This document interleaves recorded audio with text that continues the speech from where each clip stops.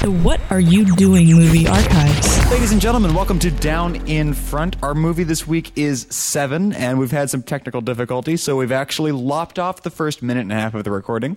You're welcome. It pretty much just avoided the usual beginning cantankerous jokes and other related BS.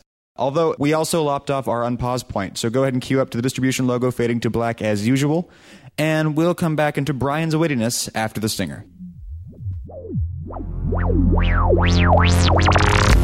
think this is a rare case of the sequel being better, because 6 was all right. Yeah, 6 was a little sloppy. Yeah, I was looking at this a little while ago. We had to do it, so it's better just to do it now. get it out of the way. Bruce Willis has been in, of all the numbers up to 12, he's been in a movie with the name or a reference to that number up to 12 minus like 2. Yeah. There's 2 numbers that he hasn't gotten in a title yet. 12 Monkeys. You've got Sixth Sense, you've got The Fifth Element, you've got them all. Wow. Huh. Ryan Weber, how do you feel about this movie here? This is a fantastic GD movie. There, I censored it for our I like the GD. That's okay, nice. all right. No, but this was when I was... We started off our squeaky clean commentaries with 7. Yeah, that makes perfect sense. Yeah, because the commentary wasn't explicit. Exactly. Right. People who are going to be watching 7 are going to be really upset by harsh language.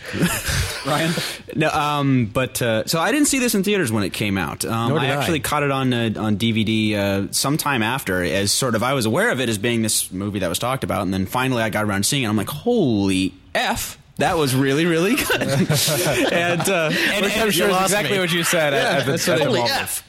Maybe I saw the network version where it was like, oh, fudge this and fruit that, you know. Yippee-ki-yay, melon farmer. Yeah, exactly. So, no, it's an absolutely fantastic movie, and every time I see it, I, much like Brian, appreciate more and more about it, just in every regard. But we'll talk about that as the movie goes. And Trey Stokes. I didn't see it in the theater either, as I don't recall. In fact, my memory of first seeing it was being somewhere out of town on a business trip and having it be my selection on the movie pay channel, because the hotel and the movie you chose to watch was 7. Yeah, exactly. You had all that porn right at your disposal. because it was going to be expense back to the client, so right. So show them 7. Although I think they disguised those things on the bill, Afro so yeah, exactly. Yeah, Astroglide 7. I opted not to. I thought I was renting Astroglide 7 was the problem. Oh wow! Whoops! Turned out to be regular 7. This doesn't look anything like Cool Runnings. Yes, I don't understand. So and that's, I think that's the first time I saw it. So it was sort of like, well, 7. Let's check that out. And then ended up staying. It was one of those things. Is like, I'll watch this because it's on someone else's dime until I fall asleep, and then at 4 a.m, I'm like, I'm going to be so late for that meeting tomorrow morning, because I was fascinated by it, and it is a fascinating movie because it's unconventional in so many ways, and unlike, and again, this is a topic that comes up, unlike other Hollywood mainstream movies, which New Line more or less is or was, but we'll get into that as we go. But it's a movie that the first time I saw it, I was like, I don't quite know what to make of that thing, but in future viewings, I've really come to appreciate it. And my first exposure to this movie was in high school. My teacher was teaching us, we were learning about Chaucer and the Canterbury Tales and Divine Comedy. Wow. And my Where's teacher this going? said, you guys just read Canterbury Tales, we're going to watch 7 on Friday. Now, none of that had any meaning to me because I hadn't seen it. But I realized after the fact, I was like, man, this teacher's awesome. This teacher is really cool because, I mean, we were 16 and 17-year-olds, and the high school I went to was very, very loosey-goosey. I was going to say, if 7 is part of the course. Sir, way farther than that, they would let us watch 7. Like, there would be 14-year-olds, like the freshmen and the people that were looking at the school, walking by and stuff, and just kind of floating into this room, and like, we'd be watching 7. And, of course, you've got that whole... and I fucked her the whole thing. It's like, and here's our perspective still okay. We're learning about the Canterbury Tales. There'd be a lawsuit about that in many places. And the way it panned out, there was 2 classes that were doing Canterbury Tales at the same time, and I was one of those people that was walking around, and I caught the tail end of the movie first. I watched the ending of the movie before I saw the movie, and I didn't know anything about, like, it wasn't one of those things where someone had told me, have you seen 7? No. Don't go to the IMDb, don't look at the cast list, don't do anything. And by the way, that goes strongly for you as well. I know we just did the Mist a couple weeks ago, guys. Yeah. This is another movie. If you haven't seen it, turn this off, watch it, and come back. Because we are going to talk about it. Yeah. This is a movie that even the casting will spoil you, so don't check the IMDb. Just get the movie. And I guess that sets us all up. Let's kick it off. I believe we're all set up, and if you're set up at home, that's good. Prepare to press play. And if you haven't gotten set up yet, you can always pause this file. Yes. Just, what? Wait. We have that technology. Da, da, da. Oh my God. You can travel through blew my time here on mind. Down in Front. All right, here we go. Why Everybody, do we always have to cut these things so damn fingers close? on the button. 3, 2, 1, unpause. And here we go. Now, I love the title sequence here. This is This is, it's like ruh-roh. wait a minute. Well, there will be a title sequence. But Yeah, Well, it this is doesn't not roll the with first that. movie. Well, Pulp it's not the Fiction did first, it. but you never. Pulp Fiction Why did don't you this. ever see this? it's so occasional. It seems like one of those things where well, directors have to fight for it. Directors have to convince the studio not to put up all the mandated, directed by, written by. It's an actual thing you have to get permission to do. To you not have to appeal start. to all the unions. Yeah. No, it's a big deal. Wasn't that a thing for Star Wars? That was a big he thing. had to pay a huge fee to not have He quit the opening DGA. titles. Lucas quit the DGA just over the right to have directed by George Lucas. Directed by George Lucas, not appear until the end of the movie. Oh wow. Yeah. so you can get Interesting. Star Wars. Yeah, And then it's So you it's can get that moment. And Yeah. I guess that is kind of a seminal moment. Obviously, we're going to get our title sequence to end all title sequences here in a second, or I guess to start to all title sequences is more like it. And it was it was because it was a new sort of like, oh, look at that fancy title sequence, and everyone was doing fancy title sequences, and still is really. Yeah. And I think wasn't it done by a company called Imaginary Forces, and it kind of they were the ones doing all the fancy title sequences I don't know for a the company. decade. I know a guy thereafter. that worked on it though, and incidentally, he also worked on The Passion of the Christ. Wow. So he had the two most screwed up jobs in visual effects history. He worked on Seven and You The did Passion of the motion graphics for Christ. 7, and you added blood to Jesus. Wow. Let's have lunch. I want to hear more. Do you need a hug?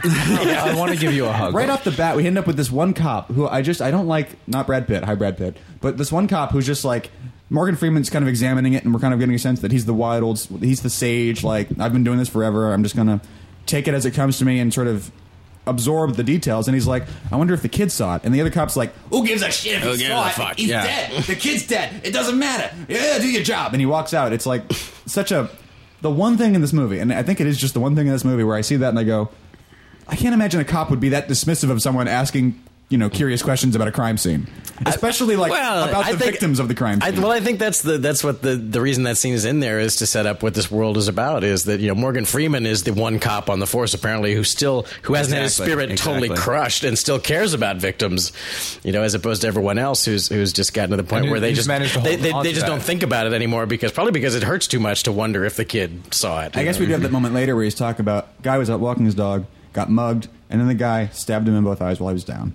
And I guess you do have several moments where he's And R. Lee talking Ermey is like, yeah, and? well, he's R. Lee Ermey. Well, yeah. Yeah. R. Lee Ermey will stab you in the eyes and go, yeah. Yeah, and? exactly. You shoot Before breakfast. Now, it's funny because this movie came out in 1995. This came out a few months after Usual Suspects, which was aside from 20 roles that Kevin Spacey had prior, the big one where people were like, oh, you're Kevin Spacey. We're going to use you as Kevin Spacey now. But 1995. Now, we're recording this in 2009. A year and a half ago, The Dark Knight came out. A year ago, Dark Knight came out. And Morgan Freeman looks the same. He does not age. Look at him in Driving Miss It's not Daisy. like Samuel L. Jackson hasn't aged. He's aged, kind of. He's still Samuel L. Jackson, but he's aged. Morgan Freeman, honestly, is kind of hard to tell.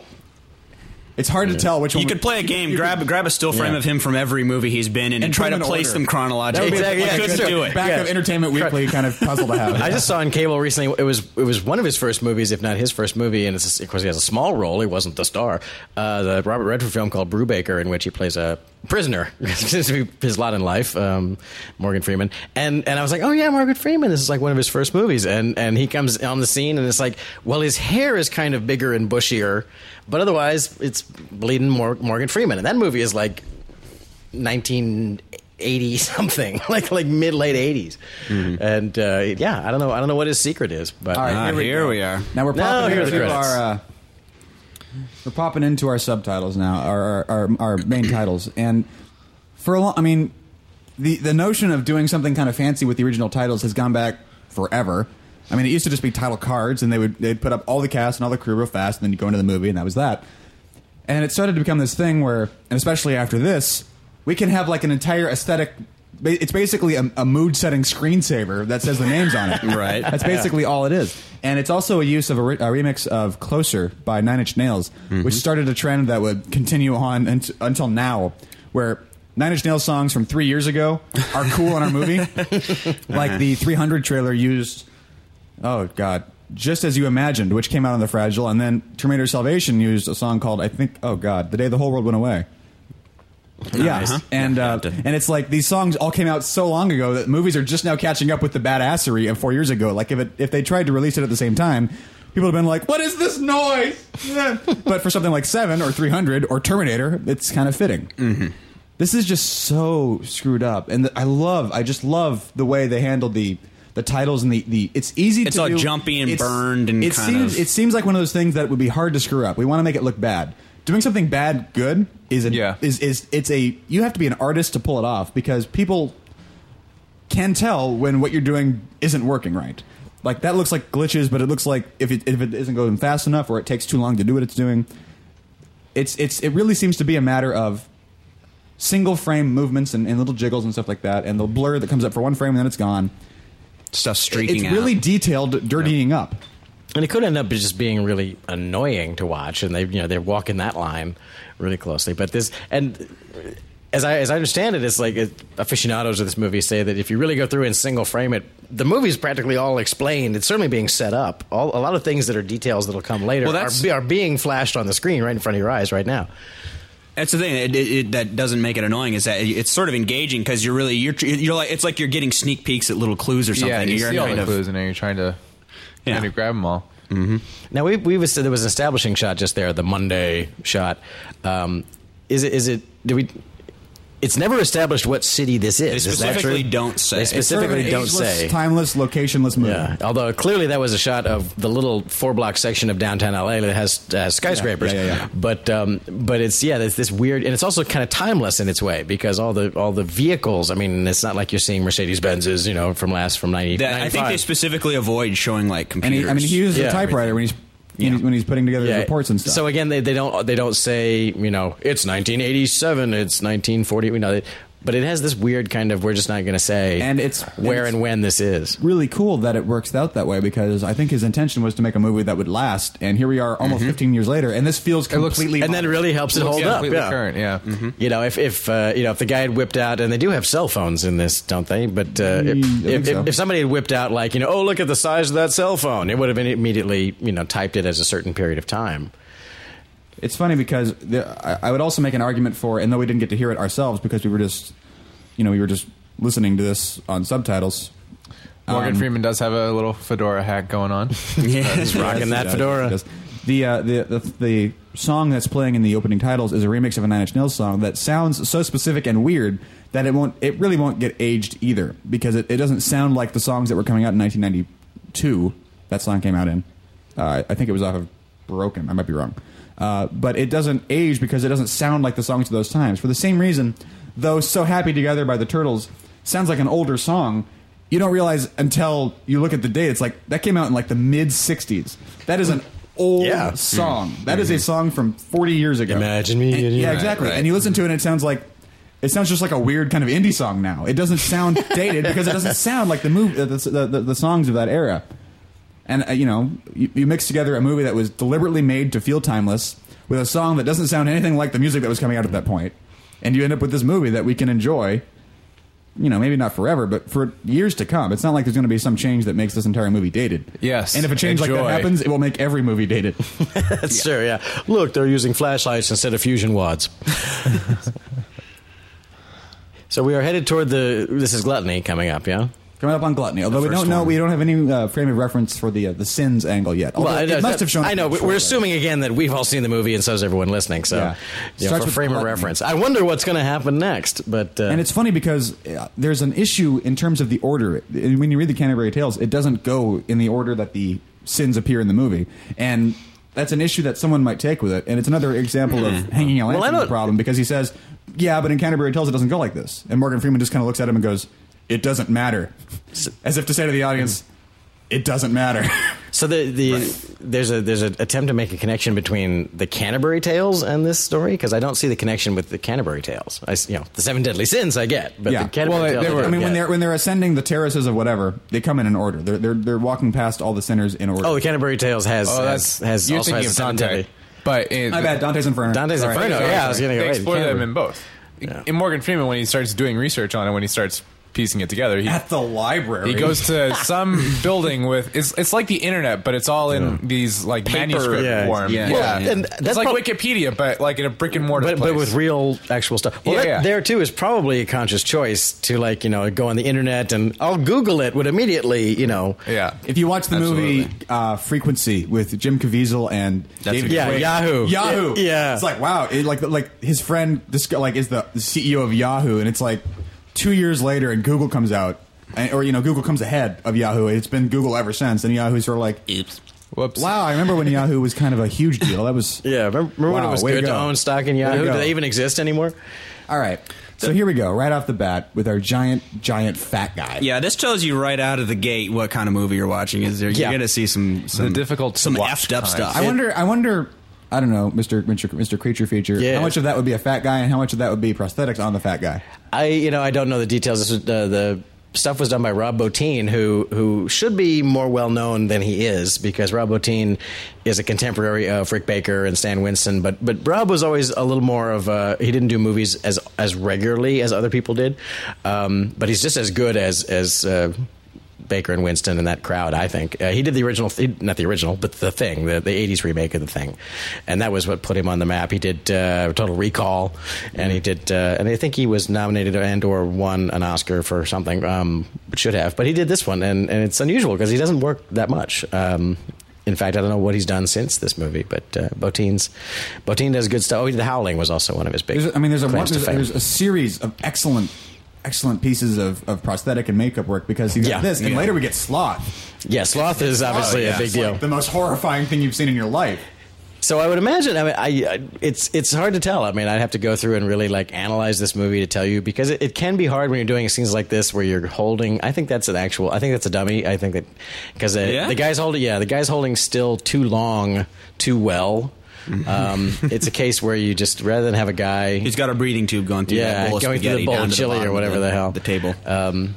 There's only one moment where you know for a fact it's a guy when they lift up his head here in a second. Not right now, but in a second. That might be the cutaway. But maybe it is. I mean, like I said, I don't know the details of how this was made, but that's always a trade-off, and that's part of just like with visual effects. I think we could all agree, regardless of exactly how they did it, they were very successful in making all the varicose veins. It's graphic. It's just they're really creepy. Well, people in the creature effects biz, and they do still exist, because sometimes there is. There you go. There's a real with the white contacts and everything. Yeah. I love it. Get the eyes right. One of the things, because often you're asked to do dead bodies, is everyone's got their forensic textbooks on their tables or in their research libraries, and you want a book that'll just cheer you right up. Flip through your basic forensics. Here's what a dead body looks like after 3 weeks book. And because it's there. I mean, there are people who actual jobs is to know stuff like that. So there's, pictures of wounds and pictures of, bizarre death and pictures of, corpses and autopsies and, And for a creature guy, that's like a catalog. Exactly. Well, it's a how-to. It's it's a instruction. And often you're told to either crank it up or tone it down. Sometimes in some cases they want you to, okay, this is what a real dead person in this situation would look like. Well, that's way too graphic or not graphic enough for my movie, and you have to tweak it accordingly. Now, David Fincher is known. We just passed a scene where they were in the car with the rain. And as far as I know for a fact that in Fight Club, he was talking about a scene similar to that where it's Tyler Durden and driving down the road when in they a let car go like of that. the wheel. And it's a rear projection shot. He's shooting rear projection and he's just blasting. He's basically just obscuring the rear projection with, a rain machine. And he gets away with it. It looks great. And I think he did the same thing here, where you could still get away with shit like that. And it's way easier to shoot in a studio than just going out or doing anything to try to make it work or adding it in post. No, projector, hose, go. Just do your scene, guys. Yeah, tons of water just splashing. Shake the camera around a little bit. We'll add some sound. Boom, there's your shot. Yeah. So I guess the question is it always raining whenever David Fincher has a scene in a car? In this movie, I think it is. in this scene, yes. Until the end of the movie, I don't think they ever drive anywhere when it's not raining. It's sunny, they're outside, they get in the car, suddenly it's pouring. It begins to rain. Exactly. Which is what makes it not feel like LA, because LA, it's like we have 3 rainy days in a year. Here in whatever the city this takes place in, it's always raining. Yeah, it's almost like Seattle. It is. It's Seattle with a desert right next door. Yeah. For some reason. Well, that's noir. I mean, it's it is, yeah, noir really, world. Of course, it's always part raining. of the atmosphere of the town, just making it. There's always sirens going. There's just, and it makes the streets always wet, and that looks good on film. Yeah. Arlie Ermy.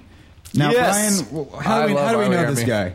Arlie Ermy. Okay, well, Arlie Ermy has probably the greatest "This is how I became an actor" story in the history of acting. He is famous for being the drill sergeant in the beginning of Full Metal Jacket. What is your problem, Private Parr? And so he actually started on that movie as a consultant because he was himself at one point a Marine drill sergeant. And Hard to believe, isn't it? Because he just does it so well. Yeah. And he was hired to show the actor they had hired for that part how to do it. And so he's showing that guy and Kubrick and everybody, this is how you do it. And Kubrick was like, wow, you're better than the guy. You do it. And ever since, he's been an actor. And he shows up in another movie that we have to do on the show called The Frighteners. Yes. As a drill sergeant. Basically, yeah, he's spoofing himself. If you look at his early career, that's pretty much all he does. Yeah, they would just have him do that. It's cool because if you watch his performance in this movie, it's actually kind of a nice, really good, subtle performance. And it is. Yeah. He delivers lines in a good way. He doesn't just have the on switch where it's like all of a sudden I'm Arlie Ermy. He's actually kind of playing a role the way a subtler actor would play it. Another guy with a similar background is, of course, Dale Dye, who, if you saw, you'd know him if you saw him. He's another one of those guys. He's a military consultant because he's an actual, I believe, Marine captain or higher. And he's the guy who drills, when the actor, we spent a week in boot camp, he's the guy, It was just like, no. And then often he will end up, Dale, you get in there and you play that role where you have like the 5 lines where you're the general going, I'm telling you to call an airstrike, I'm out of position. He's got more of a southern kind of Texas-y kind of twang, Captain Dale Dye. But he's also a legitimate, he was the consultant on Starship Troopers, and he has like a one-line walk-on in that one. But he's another one of those guys who is the military consultant that someone said, well, dude, you're just so authentic, we got to put you in the movie. So Arlie Ermy also shows up as a drill sergeant in Space Above and Beyond. Nice. If anybody is curious. Nice. And that amazing Fox television show from the 90s. That I have never seen. It's great because I saw him I watched Space Above and Beyond when I was a kid, when it was on TV, long before I ever actually got around to watching Full Metal Jacket. So it's like, it's the guy from Space Above and Beyond. It's the guy from Above and Beyond. Drill sergeant from, yeah. Meanwhile, in Watchmen. Oh yeah, Speaking of Watchmen and Zack Snyder, David Fincher comes from a school of music video directors who made the leap to film, and in some of them successfully, and some of them not so successfully. And in David Fincher's case, he kind of had a little dip before he made this movie. Yeah, he did have a little misstep before this. His first feature was the lauded Alien 3, which is a movie that has grown on me and is better than I think it gets credit for. But it wasn't what people were expecting. That was its real problem. What was the deal with Alien 3? Well, Alien 3 is, if you've watched the Alien, you're not an Alien person. You're an Alien aficionado. Is that true? That's correct.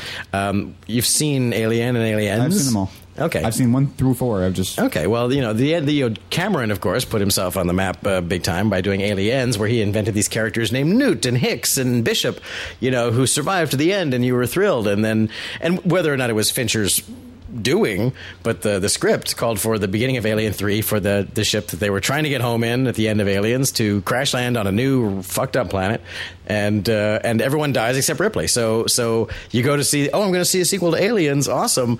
The first thing they tell you is that the 3 of the 4 characters that you went through the last movie with just got killed. That's it, they're dead. And it starts the movie off on a bit of a downer note. And again, whether that was the script Fincher was handed or if he had anything to do with that choice, I have no idea.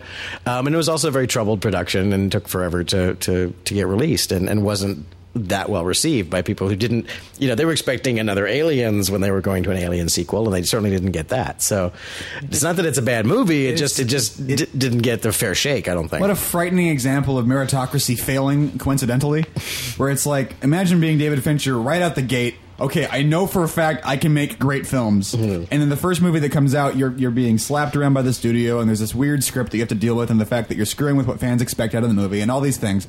And it was definitely not universally loved. I think wasn't it mostly panned? No, by it was critics? not. It was not particularly popular, as right I recall. out the gate, man. Can you imagine being so excited to get your feature? Here we go, and it's Aliens. This is going to be amazing, and then that happens. I mean, it's almost great that he got 7 and then was able to, slide on through his. But what you successful career. What you can see though is when you see it, when that being his first movie, who's David Fincher? Who knows? But nobody knows who this guy is. But look at the 6 movies he's made since. Aliens 3 makes perfect sense as a David. He was making a David Fincher movie, except Aliens maybe wasn't the franchise to make a David Fincher movie out of. Oddly enough, because in terms of aesthetic, it seems like this is Aliens in a precinct. Yeah, it is. It's I think a David Fincher Aliens movie would be great. I don't think Alien 3 is that. Yeah, but I exactly. think It's some weird. It's a hybrid, if you will. Yeah. If David Fincher hadn't done that movie and then went to Fox or whatever today and said, "I've got an idea for another retake on Aliens," they would go, "We love it. Here's too much money. Yeah. Go do it." You know. David Fincher started, like we said, with music videos, as did a number of other directors, and he seems to be the exception. help me for saying it, but seriously, one of the very, very few who knows a good story when he sees one and then tells it. Michel Gondry has made great films, and he's made the movies that when he wants to tell a story, you get The Science of Sleep, and you get Be Kind, Rewind, which are, they're not the masterpieces that Eternal Sunshine is, let's just say that. And But Eternal Sunshine is not his story. That's true. No, That's the difference. That's what I'm saying. Is that you've got Michel Gondry will and give you've you got- great imagery. Whether or not it'll make any sense kind of depends on what the words on the You've got page Nick were. G. Yeah. You've got Michael Bay. Michael Bay. He's beautiful, awesome. Not so much with the story. Beautiful fireballs. Now, like I can only think of a few guys that I think came from music videos that ended up having successful storytelling careers, and it's like David Fincher and like Spike Jonze. Didn't Spike Jonze come from like music videos Yeah, and smaller yeah, projects yeah, before that? yeah. He still does them. Well, I mean, the music Yeah. video trend to features, was something that music videos, of course, had their big kickoff in the 80s with that thing called MTV. I don't know if you guys have heard about that, but it's a thing we used to have as channel. with, Channel that showed Real videos. We're past that now. A channel that used to show music videos. That that sensibility that let's 5,000 cuts a second and Top Gun, Tony Scott. imagery then filtered into the movies, and the directors of the videos we made a great video and let's give them a movie, which led to this kind of, I have to say, it led to this a lot of this current brain dead flashy cutting. Yeah, I'll say Michael Bay. Even though he was a commercial director, not a video director. But it's like all style with no substance. I mean, that definitely added to the trend of Hollywood movies to become more flashy and less about story. I don't know how to tell a story that's more than 3.5 minutes long. I've never done one that long. Is a problem with a video director. So I'd say the three most successful are, in fact, David Fincher, Spike Jonze, and Zack Snyder. Arguable, but Watchmen and 300. I like Snyder's work. There Those are are movies you can stories. definitely watch there. I just don't like the homoerotica of 300, but I You wouldn't. I like, yeah, exactly. Not that there's anything wrong with that, but Dawn of the Dead I think is But- great. I love his Dawn of the Dead. All of those directors do both music, or came from both music videos and commercials, and it's DP gigs. basically, and it's the difference. It's an interesting difference because commercials, in their best of moments, are you're telling a complete story in 30 seconds, and music videos are never ever stories. Music videos are a pure collection of random imagery. Most music videos are that way. 90%. Some, especially back when they were really experimenting with the form. Some really were little mini movies. Thriller. Yeah, Thriller. Thriller. Some of Tom Petty's ones were these Tom Petty did one that was like an 8-minute long story based on one song, and the music MTV video was for like, we're not Jurassic- going to show this. What are you talking about? Music video for Jurassic Park was great. That was long, too. It was like 2.5 hours. Yeah, true. Oh, wait, there was more to that than just the music? Because the music was great. It was good music. Anyway. Now, the of effects course- were good. Of course, David Fincher, after Aliens 3, Alien 3 or Aliens? Alien 3. Alien 3. And it's with the little 3, right? Alien Cubed. Alien He Cubed. gets 7, which has like the number 7 in it. So he's got all sorts of little things that he's adding onto his titles in terms of weird characters. But after 7, just slid on through with a slew of awesome movies. Like the one that came after this was, I believe, The Game. I think so. Was it the next one? Yeah. Yeah, The Game, which was Then- Michael Douglas and some other people. They were in it too. Who was And the it- other guy? Who was the Sean Penn? Who the hell Sean was Penn. Was it Sean Penn? It was Sean Penn. Spicoli. Yeah. Yeah. And it was a taut, psychological thriller. It kind of disappeared off the face of the earth. And no one remembers that movie. It was a big deal at the time. It hasn't sort of stuck around like, The Game. It's a true classic. Yeah, exactly. There was a great window fall though. There was. You never see a better window fall. It's like that. That's like a Batman window fall. It was. And then you get Fight Club, which all of a sudden it's like David Fincher. You're going to get to be a household name. Way to go! Pat on the head. You can have your glasses and love the magic of movies. Go. Which Fight Club takes place in that same "it's always raining and everyone lives in an apartment that should be condemned" world as this You this never know movie the name does. of the city. Yeah. Everyone lives in an apartment that looks like an outtake from Blade Runner, where the plaster is literally Totally. melting off the walls of the apartments they live in. And this movie and Fight Club are very similar thematically and visually. I wonder if they're the same DP. They must be the same DP. They look like the same movie. I have to give somebody in Hollywood credit because somebody was like, "Hey, we should make a movie out of a Chuck Palahniuk book, and who should direct it?" That was a good we should choice. get the guy who directed Seven. The guy that directed Seven was good. Somebody in the studio system had those two thoughts and put them together, and that's probably one of the few instances of somebody in the studio system having a good thought. and or the package was created and someone in the studio system had the presence of mind to go, that's good, we'll greenlight that. Yeah. In any thought. case, this script was written by Andrew Kevin Walker, and I don't know what he did for Fight Club. I don't think he wrote the screenplay. I know he was involved in the production, insofar as there's that scene in Fight Club where you end up with Edward Norton on the table in the police precinct, and he's with 3 detectives. And if you look at the credit roll, they are detectives Andrew, Kevin, and Walker. So there you go. There's your connection to Seven. And then after Seven, let's slide through the rest of his movies real quick, unless you want. Panic Room. Panic Room. That kind of came and went. Yeah, no, I like Panic Room. Yeah. Panic Room was another very well. It's a very hot psychological thriller, to be cliche about it, It but really is. it doesn't have the staying power that Fight Club sort of Fight started Club the or trend that he had with the HDR looking, the image mapped CG interludes And that he continued to, photogrammetry and stuff. photogrammetry Panic stuff Room, was that he with definitely took with Panic Room, and I don't think it with as much success. Although it works, it seems like a gimmick. It was a little more Panic Room. pointless in Panic Room. And he's kind of held on to that. Here's A little this more like showing brick off. and mortar Wikipedia thing going on. So so this is like an internet that you actually walk into. Yeah, Where they have information stored, but hard to get. Do you think if the internet was an actual building, they would be playing classical music and the architecture would be that beautiful? Really? No, I think it would look like Hot Topic and like Legoland. Yeah, with and they would- YTMND playing on the speakers. and a lot more advertising on display. There would Oh, be it'd be banner horrible. ads all over these beautiful marble ceilings. Now, photogrammetry was a CG technique that was used a lot in Fight Club. All the sequences where you see they're spinning around the van, they do all that stuff. There's also a really great one in the kitchen where he's kind of talking about how the kitchen was wired to explode, and you kind of zoom under the stove and you see the stove and all that. And coming out of like the trash and stuff. It's based on a theory of 3D texturing, which states that it's easier just to take a picture of something that actually exists, drop it onto geometry, and you're 90% of the way there instantly. Not just I built everything and textured it and I'm 90% of there now. You just take a picture of it and put it on actual geometry. Take a picture from every angle, drop it on there, and light it kind of the same. And the shadows will already be burnt into the pictures. And it's while not photoreal inherently, it's way closer inherently than other CG methods can be. And it's a technique that he uses for a lot of stuff. Like in Fight Club, we were talking about how every time you drop down the building and you see the way the van is wired to explode, or the trash can galaxy of stuff, or of course the beginning where you slide through his brain and then down his nose, all photogrammetry stuff used in Panic Room.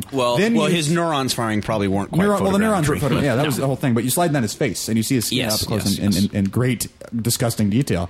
It's also used, interestingly, in the period piece Zodiac, which followed Fight Club. Because I don't know if you guys have all seen Zodiac. I love Zodiac. I have not. There's a lot of hidden visual effects going on in Zodiac. Some of those exterior street scenes were, two guys in a car in front of a green screen. Yeah, and it shows up, and it's used, and it's really weird to see. Of course, it's always weird to see tastefully used CG interludes, but it's very weird to see tastefully used CG interludes in a decidedly period piecey kind of movie. Because it's not that often that you see a movie that's supposed to evoke the feeling of the 70s with what your brain is saying, well, they couldn't have shot this, but you're looking at it and it's just working on a storytelling level. I love that. I don't know if this was intentional on Fincher's part, but basically you're showing pictures from the Canterbury Tales and Dante's Inferno and everything. And his point basically then is like, okay, if you think this movie is effed up, then take a look at what humanity has come up with so far. Here's your reading list. Yeah, exactly. If you're going to bitch at me about this movie being too graphic, here, go check this out and get off my back. Study up some history there. The Library Which of I don't know if Congress that was recommend. intentional on his part, but I think it's an interesting idea. And obviously the final use of CG in his career up until this point has been Benjamin Button, which we There don't was a little bit of we that, don't need yeah. there's There's a little bit. It was mostly roto, from what I understand. It was mostly like comp tricks, adding green screen. I had heard. Yeah. I had heard it There was wasn't all much done. actual CG work. Someone it from just occurred to me. Someone from ILM is going, I'm going to kill you all. I heard it was all done in camera. I heard it was all done in camera. There's my joke. Yeah, okay, let's it's move forced on. perspective, actually. Yeah. The way they did it was forced perspective. And mostly split screens is what I understand. Split screens and forced perspective, and some of it was actual hand animation. Now we There you like go. to talk Now, about. there's our. Okay, that's the. What would that be? That's. I remember reading the books. I actually read the Seven Cliff's Layers of Notes Hell. after I read the books, which is the wrong way to do it. Anyone in high school, read the Cliff's Notes first. I didn't understand what they were. I thought it was supposed to be used as a review tool after you'd read the book. I completely missed the point. Wow. Nice. What quality of education did you get where But you didn't now, even know what Cliff not- Notes were used to Not much cheat of on? one. Not much of one. I like how he's just kind of sitting at the top of the police station garage with his lights on, letting no one come in or out. We like to talk about the Campbellian myth, especially when we talk about Star Wars, and we just kind of pass the up until this point, Morgan Freeman has been the refusal of call, and now this is Morgan Freeman's character. He's helping him out. Is taking it on. I love how in this movie we very literally get an underworld to go into too. Yeah, that's for sure. Brad Pitt hates literature. Or better yet, I could quote a Muppet Christmas Carol. I knew you weren't suited for literature. I like that he got a uniformed officer to go buy him Cliff And he Notes. says, "Good work, officer. Good work, officer." I want the officer to Well come done. back and say, "Don't you ever patronize me again." Yeah, that's it. I have got a shower cap on my hat, and I will slap you with it. Give me a coffee too when you get a chance, there, officer. Thanks. Well, Roll up your And he window. says, "Thank you, Lord." Roll up Yeah. your window. Something I like about this, and again, it's unconventional, is that of course Brad Pitt, who was around before this, but he wasn't a huge Brad Pitt star just yet. Brad Pitt is playing a guy who's a little dumber than the average Hollywood. Outside of a Judd Apatow comedy, you don't usually see a character who's this just obviously dumb. He's not a smart guy. Yeah, but that's the point of his character is that he doesn't want to get into all this like let's read literature and let's get into the guy's headspace. He wants something he can punch and something he can shoot at, and it really is his downfall. Is he can't the shoot from the hip mentality kind of gets him in the end. He can't think through enough to be whereas Morgan Freeman. I think the idea here is that I'm guessing is the idea is that Morgan Freeman is a little too smart to be a cop because he thinks too much, and Brad Pitt is not quite smart enough to be a cop because he doesn't think enough.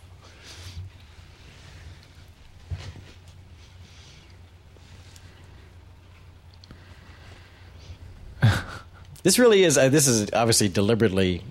Look at their office. There's no terminal. There's an electric typewriter. There's an old stuff. There's a phone that makes an electronic beeping noise, and that's about the most, the most high tech gadget there is. That ring hasn't changed either, so we're still all right. Exactly. And we have rotary phones in here at other points, don't we? Yeah, everyone who lives in one of those ancient Blade Runner apartments still has the rotary phone too, For some reason. and no one seems to have cable or a television set, except for an old should be watching the Lone Ranger on some of these television sets. Yeah, Gwyneth Paltrow's in this movie. Yeah. I don't know. She sure is. I don't know if it's just me. It might just be me, but I just don't like Gwyneth Paltrow at all. I don't inherently and it's one of those dislike things her. where an oversaturation of an actor's actual personality kind of deals with the way you're able to deal with them as a character in a movie. So what? You've heard too much about Oasis, or what's the problem? No, it's more that she moved to Europe and started talking with an English accent. Well, so did Madonna, and I assume you don't like her either. No. Okay. No. I'm consistent. I'm consistently spiteful. You enjoying those Tom Cruise movies? Yeah. If you go live in England and you're married to an English person, it's hard not to start talking in a British accent. But it's also she's quite condescending towards my country, which I love. No, you don't. I like this country. What kind of pseudo-Republican faux outrage are you trying to generate? I've never pictured you as the My country, love it or leave it, and that's why I don't like Gwyneth Paltrow, plus she never returned my call. There's most of that. It's funny you She's mention too thin that. and too blonde, and it pisses me off. Yeah. Whatever. I think She named her kid a weird name. Now this is Yeah, that's right. The kid, naming the kid Apple, we can... There we got a problem. She's hit and miss for me. I mean, I haven't liked everything she's been in, but every once in a while she'll kind of surprise me. Like, oh, she was fun in that. She just doesn't. I mean, I think my problem is not even a problem, but she's supposed to have all of this charisma, and I just don't find her that charismatic. I look into her eyes and I see deadness. I look into her eyes and I see blah, and it's like, are you a movie star? Exactly. You're That's a movie exactly star. it. Well, Okay. and then it'll please you to know, again, a fellow who I like to quote from often, because everyone should listen to every word he says, is William Goldman. And when William Goldman, again, by bucking tradition, said, everyone, Shakespeare in Love, Gwyneth Paltrow, she won an Oscar, and so did the movie. Boobies. And I saw her bubbies. Yeah, exactly. and what among other movies was beat by Shakespeare in Love for that Oscar? Saving Private Ryan, among other things. So that was the big upset. And William Goldman said about talking about the Best Actress nominees for that year. He goes, Gwyneth Paltrow will win it, not because she deserves it, not because she doesn't deserve it. She goes, the point is, that part, the part of Viola in Shakespeare in Love. 10 actresses could have played that part, and any one of the 10 would have gotten the Oscar because it's an Oscar part. Right. You know, it's like exactly. Winona Ryder would be getting the Oscar if she'd taken that job. You know, It's kind of the same thing with those movies. You know those Oscar movies that I'm like, I Exactly. really don't want to see this, but I know it's going to get nominated, yeah. and I'll have to be able to Which is talk kind of about surprising it. that, you know, Fincher ended up making one. You know, the Benjamin Button was the, oh my God, that's got to be the most tiresome piece of shit ever. You know, like, oh, it's got Kate Blanchett and Brad Pitt, and they're all acting serious. Oh, I'm out. And I still haven't seen the thing. I don't know if it's Have any you guys good, but- seen Extras, the show with Ricky Gervais? Sure, I have. Like the outset, I think the first episode has Kate Winslet. And she's Yes. talking about Kate Winslet I've talking got- about how to win an Oscar is great. I've got to play someone with cerebral palsy. She has the other great line about because the movie they're making that they're being extras in is a World War II Nazi movie. It's like, And she goes- we get it. It was grim. Let's move on. Yeah, it's like, how many Holocaust movies do we need? We get it. It was grim. Let's move on. But then, she goes on to talk about how you have to, have a limp to win an Oscar, and it's true. Hugh Laurie's won Emmys. If you play the character, everyone says, oh, it's so hard to be Rain Man. It's so hard to be Forrest Gump. No, those are the easy parts. Yeah. To play the to go full retard. The Tropic Thunder. Tropic Thunder touched on it too. It's like, no, that's the low hanging fruit. That's the easy road to the People were Oscar. talking about that at that point in Demi Moore's career when she was in Striptease. And it's like, this is such a bold thing for her to do. It's like, no, it's an obvious thing for her to do. Yeah, She's getting no. older. She's kind of grasping Yeah. at straws. She's gonna get her hot bod on screen and then let it go. By the way, Demi, since you're listening, I'm not complaining. That's all. Yeah, no, we salute you. We salute you. That's great. We salute you in so many ways. So I think Gwyneth is attractive. To get back With on so topic. many of our appendages. I think Gwyneth's attractive. I see it now. Of course, I'm of an older era, back when we had radio and cars had four wheels. But I always see her mom. Her mom, of course, being Blythe Danner, who was started out as the ingenue and now is playing elderly grandmother woman. But She's a hottie, too. yeah, Blythe Danner is one of our good, classic actresses, and was in many prestigious things. And of course, her dad was Bruce Paltrow, who was a television producer who produced many popular television series in the '80s and so on. So we can we can complain for oh, she's yet another example of nepotism and she doesn't deserve anything, yada yada yada yada. I'm always, whenever someone comes on that angle, I always remember the song "Bloody Well Right" by Supertramp. And most of the time, nepotism is I think a false claim, because if you live in L.A., chances are are related to somebody in the business. Anyone can claim nepotism, but I think Gwyneth is talented. Well, and I think nepotism is how this whole damn town functions. exactly. It's a meritocracy. Yeah. The Jews all got together and said, we need to sell something to illiterate people. And they invented, what if we gave them stories that they didn't have to read? and here we all are. And if you think I'm kidding, look it up, because that's what we're doing here. This industry, this art form started out as something to entertain illiterate people. So, Wow. yeah. I didn't know that. Yeah. I feel dirty. Now back to the movie. If I was a lawyer, I would not wear those kind of underwear to the office, just in case this sort of thing happened to me. You never know. I like how he splattered blood to say "greed" in an awesome font. Yeah, what font is And that? it appears to be obviously they spent went off the plenty of template time. of the font they used for the opening credits and for the days of the week that the whatever Oh, sequence yeah. happens on. Yeah. It looks like the exact same E. It's sort of filled in kind Didn't of. see it. Oh. Sorry. He goes, Merchant of Venice. Didn't see it.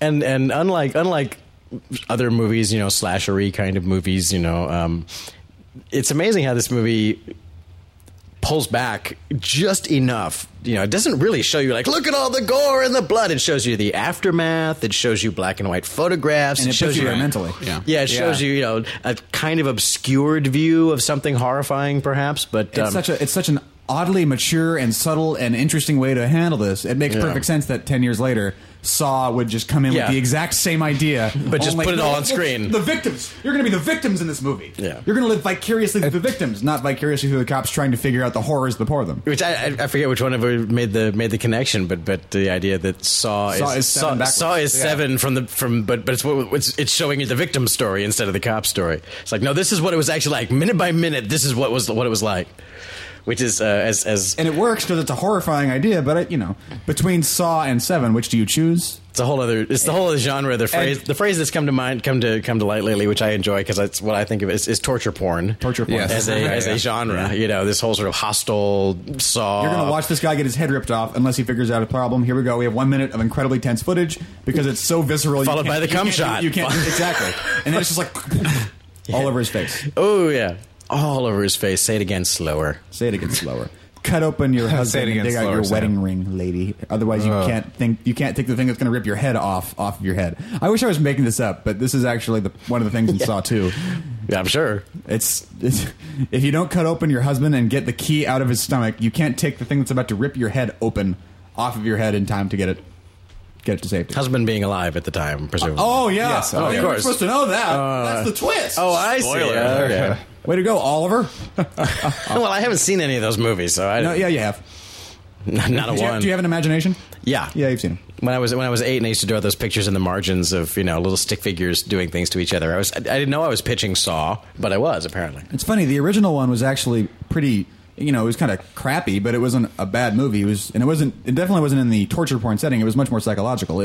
He gave us some saws and we're chained to the thing and he wants us to chain through our legs. And it's dealing with the ideas behind that. So even though it was from the perspective of the victims, it was still kind of in your head. And then it became torture porn not long after. And it's been torture porn ever since.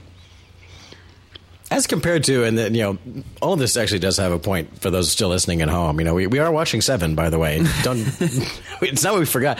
It's Alicia Silverstone as Batgirl. That gave Schumacher the idea, probably. Hey, I have an idea. This movie is, a kind of a horror movie. It's certainly a thriller. It's certainly a suspense movie, and it's got car chases. And it doesn't have car chases, but it has chases and shootouts, and certainly plenty of gore and blood. But a lot of this movie is people sitting in dingy apartments having lengthy conversations, and it's actually kind of fascinating that Fincher was able to make that fascinating, or I think so. Suspenseful, Yeah. It's absolutely engaging, and it's all the more impressive. You're comparing the use of the gore as being sort of mature. I think that's a real good word for how I feel about a lot of aspects of this. The shot choices and the editing, it breathes. It's not that commercial director music video kind of like he's really trying to punch it up. Yeah. He's actually letting it just sort of unfold, and it doesn't bore you. Which is something that a lot of other directors should try. It's the difference between in Seven, we never see any of the actual crimes being committed. Right. That's the thing. We only see the aftermath. And nor does John Doe commit a crime. Well, he commits a crime of persuasion, but he never kills anyone in the movie. Well, he never commits that we see. He never commits a murder that we know of. Well, except for one, perhaps at the end. He's committing plenty of crimes, but just not necessarily killing anybody. But you never see it. Yeah. What a cool way to handle it. Way to go, Fincher. Which is unusual. Now we were reading that Fincher interview where he said that he was fascinated. His sort of spiritual mentors, inspirational mentors, were Kubrick and Spielberg, and because they're kind of opposite filmmakers. That he was saying that there are two sides of the spectrum. There's Kubrick, where you're kind of far back and you'll see somebody mugging some guy in an alley, and you're just far back and you leave it up to the audience to say whether that's right or wrong. And Spielberg, who drops you in the middle of it and go, here you go. Experiencing it as and a you character. are experiencing it as a character in the informed by the music and informed by the scene. It's a very clinical versus very subjective way of looking at a shot. And his point was that versus visceral. His point was that he'll use either or whenever he needs to, but that he prefers the idea of just sitting back and trusting the audience to know what's right, what's wrong, and or let them what decide. feels a little weird about it. Yeah. And this movie, the farther it goes, the more it's going to get into that, conflict of ideologies and people talking about different things. But it ties into the stylistic thing we were just talking about. This movie has a very detached, doesn't case. It doesn't. Yeah, exactly. It doesn't look directly at the carnage. It doesn't. The shots are very sort of. We're often very distant from the characters, and we're just sort of watching them do stuff. And it's very. Well, really, also at the end of it, what the movie is about is these two people, not so much. I mean, it's almost kind of. Well, it's not really incidental, the actual crime that they're pursuing, but it's definitely the focus of it is more on sort of these Well, it's almost guys. trivial, especially because in the end, the crime solves itself. The guy gives up. Yeah. Like, I did it. Yeah. The other great thing about this movie that it's really worth studying is its attention to detail. We were talking about this before. And, okay, so this plot point right here is that the painting was upside down, and maybe that's a clue somehow. So they go back, and it's like, they pull it off and go, well... And it's something that if you're writing this movie, you're writing that scene And you think to yourself, oh, that's a great plot point that I'll turn the painting upside down. That'll be it. But would you necessarily think to say, well, they didn't have the screws to rehang it? It's a attention to detail sort of thing where it's like, yeah, he just mentioned that. I mean, but Morgan Freeman mentions that where he says, okay, well, they didn't do this. Why? That doesn't make sense. So he must have done this. And it's that kind of attention to detail that a lot of movies don't have, but this one does. This movie, I mean, Andrew Kevin Walker, once again, the screenwriter, must have had some demons. I mean, there's some insanely great ideas, some insanely great, galactically horrifying, fucked up ideas. Yeah. In this movie, this being one of them, he cut off someone's hand and used his fingerprints to point to the next scene. It's one of those classic screenwriter things where it's like every scene should be a giant arrow to the next scene. Well, okay, literally, he's certainly doing that. He takes the fingerprint of the next guy that they need to find to help him and blasts it all over the wall of the previous crime scene. It's just such a great way to just.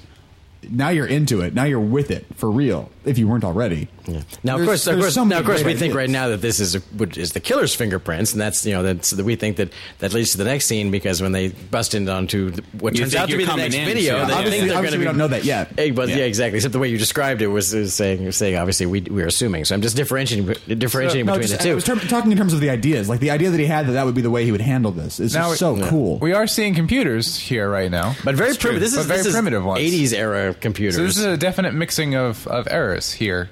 Yeah. We've got some film noir style trench coat fedora kind of thing going on. But it's also kind of fun because it's like, if they had computers, it's like what they would have been like in this sort of fictitious older area where it's like got this, it's all this yellow tones of the fingerprint. It's trying to it's as if it has a brain and it's trying to match the prints to something. And, I think I get the impression that they gave this world just enough technology so it didn't hinder the story. Yes. Yeah. Exactly. It's like if they had to go we had to get a fingerprint match, we'll get that, before computers, it's like we'll get that back from DC in about 6 to 8 weeks. Well, that the next title card is going to say Thursday, so we need to move this movie along a little bit. So they've got computers enough to do fingerprinting, which has been around for about 30-40 years now. So, but the fact that just not being specific is what makes it interesting. But there are a few deleted scenes of this movie that you can find on the DVD, or if you have the crappy DVD like I do, we found them on YouTube. There's actually 10 minutes worth of deleted scenes on YouTube. There might be 2 videos worth. But very few of the scenes don't involve just bonding between the two of these guys. Like one of the really long scenes that they trimmed a lot of the fat out of is just them in a car talking. It seems like that's the one thing where once the movie was kind of together, what they left behind in the edit room was the development of their relationship. I don't think it suffers much from that, but I never do understand the sort of they sort of start to accept each other in a way that I don't see unfolding before me. So I go with it as a viewer, kind of just watching what they're saying and listening to the words and trying to follow out what's going on. But the more I look at it, the more it seems like it wouldn't have hurt to have some scenes like that. Then again, if the point of the movie is to be in complete suspense for 2 hours, losing stuff like that might have been necessary. Well, it's always a balance. I don't know. I just like both of the characters, especially Morgan Freeman. It's always a balance between plot and character and running time. Most directors will tell you that, certainly in my experience, and maybe you guys as well, that you might go, we need to have the scene to establish this from the character, but then when you get it all strung together, no, we've already said 5 times that Brad Pitt's not smart. We can lose 3 of them. Yeah. I just watched a movie last night. Should be on the required viewing list if you haven't seen it. The Sure Thing. Early Rob Reiner, John Cusack movie, an 80s comedy buddy movie, which you would think would be the most dated thing in the world. It actually, I was surprised. It holds up fantastically. It almost doesn't feel dated at all, except you go, my God, that's John Cusack when he was a kid. It's a very funny movie. It's worth watching if you haven't seen it. The Sure Thing, check it out. Plus, if you want to see what Nicolette Sheridan looked like when she was actually a young, hot bikini girl. And even the music doesn't date the movie because they picked good music. They didn't pick 80s music. They picked good music that happened to be happening in the 80s, like Jay Giles and so on. But anyway, but the only quibble I have for that movie, I was struck with how good it was, and I haven't seen it in ages, was there's one character who's kind of supposed to be he's a stodgy stick in the mud.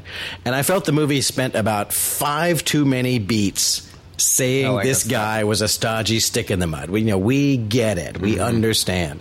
So, but that happens all the time. He's like, we need more scenes of character development, and they're easy to shoot as opposed to car crashes. Hey, you guys sit here and we'll do an improv, and you get great stuff out of it, and then you have to go through the painful process of going, well, I love that scene, but do I need that scene? Even in movies like Chinatown, in my screenwriting class, we did we had the script of Chinatown, and we had the we watched the film, and there are moments exactly like that where it's like, okay, here's a moment of Jack Nicholson being being Jake, and it's like, okay, well, we already got that before, so we don't actually need it. Yeah. And even with as perfect of a script as Chinatown is, even that screenwriter is like, you still put something in, 2 or 3 times, then you realize you don't have to do that, and you can cut out. A lot of those things only. It's a matter of trusting the actor to get the nuances of it, though, and trusting the audience too. Trusting the audience to see something once and remembering it and realizing and digesting it.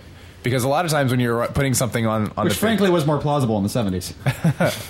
Well, when you're putting something on the page, you're like, okay, are people going to remember that when I go back to that 40 pages later? And a lot of those things only become apparent when you can actually sit down and watch the movie. Exactly. You discover in editing, like, wow, I didn't need to, have that scene. That whole scene can go. It doesn't actually do anything. And I think a lot of those little character things in the beginning were just sort of them buddying up a little more than we really needed at that point. And so I can understand every single one of their edits. And I was telling you that it's like, it's the kind of thing where it's like when you have a script that's really good and it's really tight and it's refined like this one feels, there's not a lot of fat to trim. There's not a whole lot to take out, which is, if you've written a script properly, you won't have that many deleted scenes. But you know what that sort of informs me of? And this is entirely an inference on my part. It might not be the case. But to get to a point like that with a script means that you've been working on it forever, which means that Andrew Kevin Walker spent 5 years with this script. Like every day he would come home. No, he wrote it over the course of like 3 years or something, didn't he? In any case, he came home and just dwelled on this script for 3 years. Well, and thought about this shit for 3 years. More decayed as a human being. The thing is, the issue this movie work. The flip side of that, though, is like that's why so many Hollywood movies suck. Where it's kind of like this story didn't really make much sense, and it really wasn't that interesting, and there was a lot of but stuff blew up really good.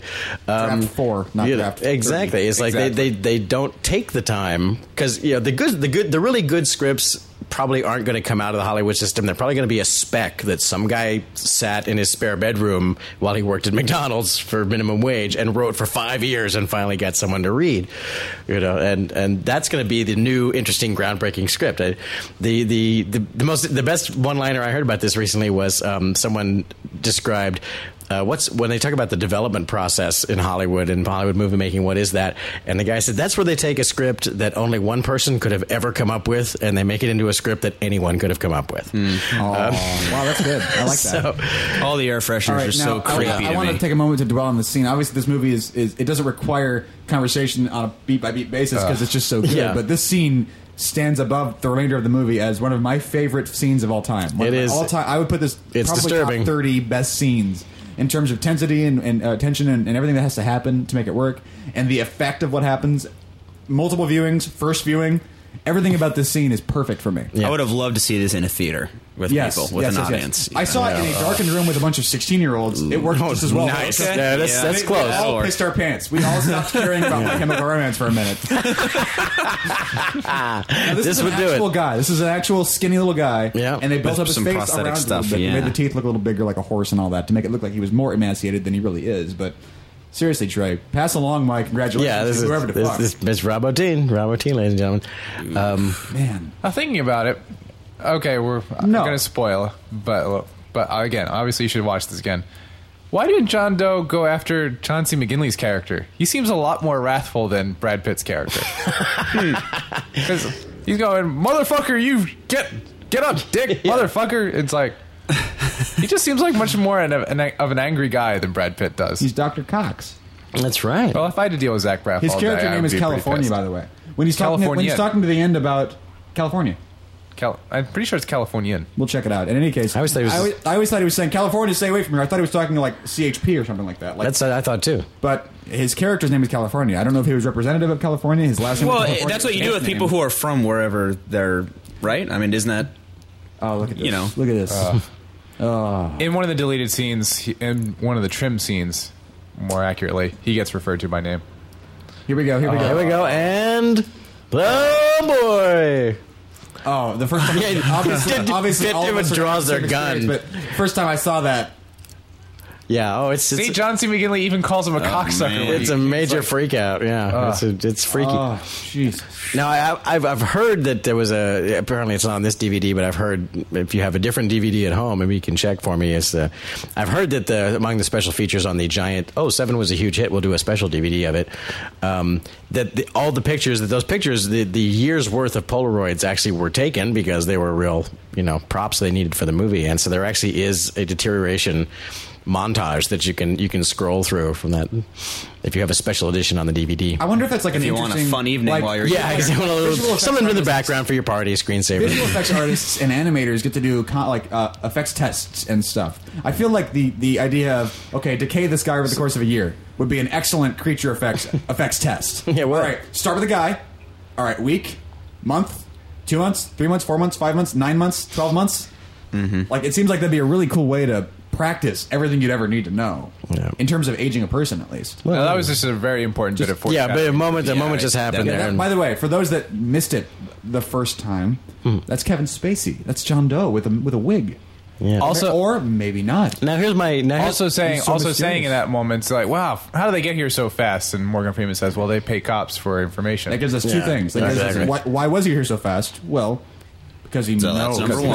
That's my question. I was like, was he just coming for the daily John Doe feeding and go? He must have. Well, he already planted the fingerprints, so he knows that the cops should be looking onto it soon. Yeah. So he's clearly coming to tweak them and mess around with it. But at what point what point does he fixate on Brad Pitt? It could be right there. He was testing him for wrathfulness. Like literally, was at that point was he like, has he picked Brad Pitt yet? A lot of things just happened in those 20 seconds. And obviously, we got our most important piece of foreshadowing that explains the ending in a way that you might find confusing otherwise, which is that with that one line, cops pay off photographers, or vice versa. Yep. You get, how did he find my wife? Yes. Which is relatively explicitly there's a throwaway in the end just to remind you, but media can get that information for money. It's not like something that you're only privileged going to get. No, you just throw some money at the right person in this particular district of the world, and that's how fucked up it is. And that's wrong, I think. Where I presume, unless there's some other explanation given for him, that the whole point of taking his picture was he can now he can take that he could take it to one of the cops and go, "Who's this guy? What's his name?" Right. Because how else is he finding out who Brad Pitt even is? Is there any other explanation that's given here for why he would single out Brad Pitt among any other cop that he doesn't know? I think it makes perfect sense. Well, plus Brad Pitt's one of the two who are actually just following his little crime spree here. Right. Well, that's convenient. But an entire SWAT team is following him as far as he knows. PIs. But how would he know who the two guys are who are in all the rooms he isn't in at the time? So. But presumably, he would pay him off. He could. You're right. He could just pay off a cop. If he's going to pay off a cop, he'd go, "Hey, who's investigating the 7 Deadly Sins case? Oh, it's the black guy and the new kid." Mm-hmm. This makes me want to. The black guy and the new kid. It makes me want to. Morgan Freeman is the only black cop in the entire. Exactly. In this city, yes. Strangely enough, it's weird. Although the autopsy guy is also black. But something about that shot makes me want to go to a Greasy Spoon diner and eat like scrambled eggs. I don't know why, because it should do the opposite. It should have the opposite effect. I'm trying to analyze, but it's in a Fincher movie, so every it's movie glorious. It makes it look all glorious and noir. I wonder why he started. What specifically he was doing with that particular starting that shot there and panning over. It's textural. What do the this eggs movie's mean? full of fantastic just texture. What is the significance of the eggs? Yeah, I feel once again we get back to the whole thing where it's like, when you're auditioning for an actor, unless you're doing like a stunt casting or if you're doing like a studio mandated, we need a name kind of casting, you're looking for someone that you meet them and you know for a fact that they're going to sell whoever watches them on the fact that this person is someone you should care about. And I can't imagine in an audition system for this role where it's pivotal for you to think that she is amazing to get the full impact of what happens in the end, that she should be someone that just completely blows you away. Not necessarily gorgeous, just the most wonderful, lovable person of all time. And once again, she doesn't. A lot of times, actors carry that in their eyes and the way they use their eyes. Well, and I don't feel that at all when I look at Gwyneth Paltrow. And she passes. That's just a charisma thing. I just don't. Yeah, the charisma, exactly. I don't feel her I don't feel her presence. She's sort of a featherweight in that regard, I guess. Well, to me, Look at Morgan Freeman. Oh yeah. No. He says with his fucking the camera flips to the other side. Well, you're I mean, like, oh yeah. Well, I mean, between the two actors, I mean, yeah, okay. I mean, there's a weight class difference here. Yeah, come on, yeah. You know what I mean? I wonder how. Because I feel like the critical there thing could have been some unknown that would have really. She feels like the last little piece of this puzzle that could have been better for me is feeling more about her when you see her head in the box. Being like, like it's a horrifying plot point, but it's not horrifying on a visceral level because I don't care so much about her. That's my only quibble with the entire movie. I agree with that to an extent. I always came at it from a different direction. I always saw both her and Brad Pitt as the characters, not in person because I don't know them in person. But their characters is like as we see their home life and we see that they are, to me, they both represent most of humanity. Not that bright, not that ambitious, not that good at anything. Right. It's like they're just two people who are going to have kids and sex and raise a family and then die, and no one will remember their names. Don't worry about the big picture. Yeah, they're average people. They're regular average people, and they're and whereas Morgan Freeman is the lion who knows how to survive in this hideous jungle that they're all in, and they don't. They're just not equipped. She's just a little too fragile and frail, and she's not interesting, and she's not special. She's just a regular person, and he's not calculating enough. Yeah, and so it's like I never judged her no, this needs to be a scenery chewing Oscar winning performance. It's like it never struck me as a thing where she needed to have a lot of charisma. For me, what she needed to be was someone who seemed innocent, a victim, and who seemed like a good person, right? And preferably pretty, which and kind of has she's really pretty. Has that victim vibe. It's kind of like sweetie, you're not going to make it. Clearly, you're not cut out for this. Even here, before we know what's going to happen to her, you're already feeling like, wow, they're going to get divorced. This story's not going to have a happy ending for her, no matter what. Anyway, she's not built for this. It's written into the script. I don't think it's a script thing because she has that whole moment where she's like, hand the phone to your partner. Yeah, she is very sort of like it's my wife for you. Yeah. This is Somerset. Kind of she invites him over, and there's the warmth and the expansive personality is written there. Yes, I don't know if it's a direction. The same words coming out of the mouth of a different actress could have been a very different role or a different character. That's a better way of saying it. Yeah, I won't argue with that. Whoa, interesting little. That was a weird little shot. Like he kind of just changed the framing with his lean. Yeah, exactly. So it's an over. Now it's an over. That another, I guess. Morgan, you can't lean. You break the 180 rule. Yeah, they broke the 180 rule with Morgan Freeman. Here they're giving you a helpful, reminder of where you are. Checklist of where we're at. We are 3/7 the way through the movie. Very good. 4 sins to go. All the good ones. Although you know that the last two are ones. We're actually halfway through the movie. That's true. Well, we know they don't. The new viewers that are listening to this, despite our recommendation to not. Do you know what your sin is, Mal? I love this line. Let me check the list. I love this line, and I want to throw it around online all the time, and I always come up with... I always never refer to this, and I just should, because it's better than anything I could write. But it's like, just because they have Wikipedia doesn't make them Yoda.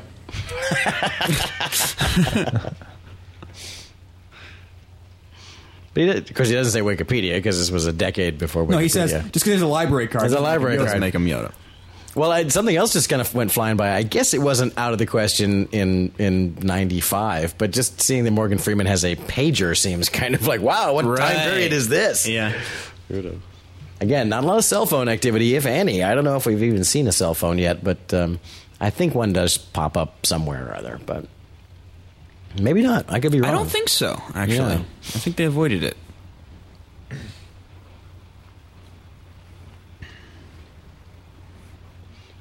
So this brings up a question, and while I enjoy this movie, I have not studied it and sat down and diagrammed it like something.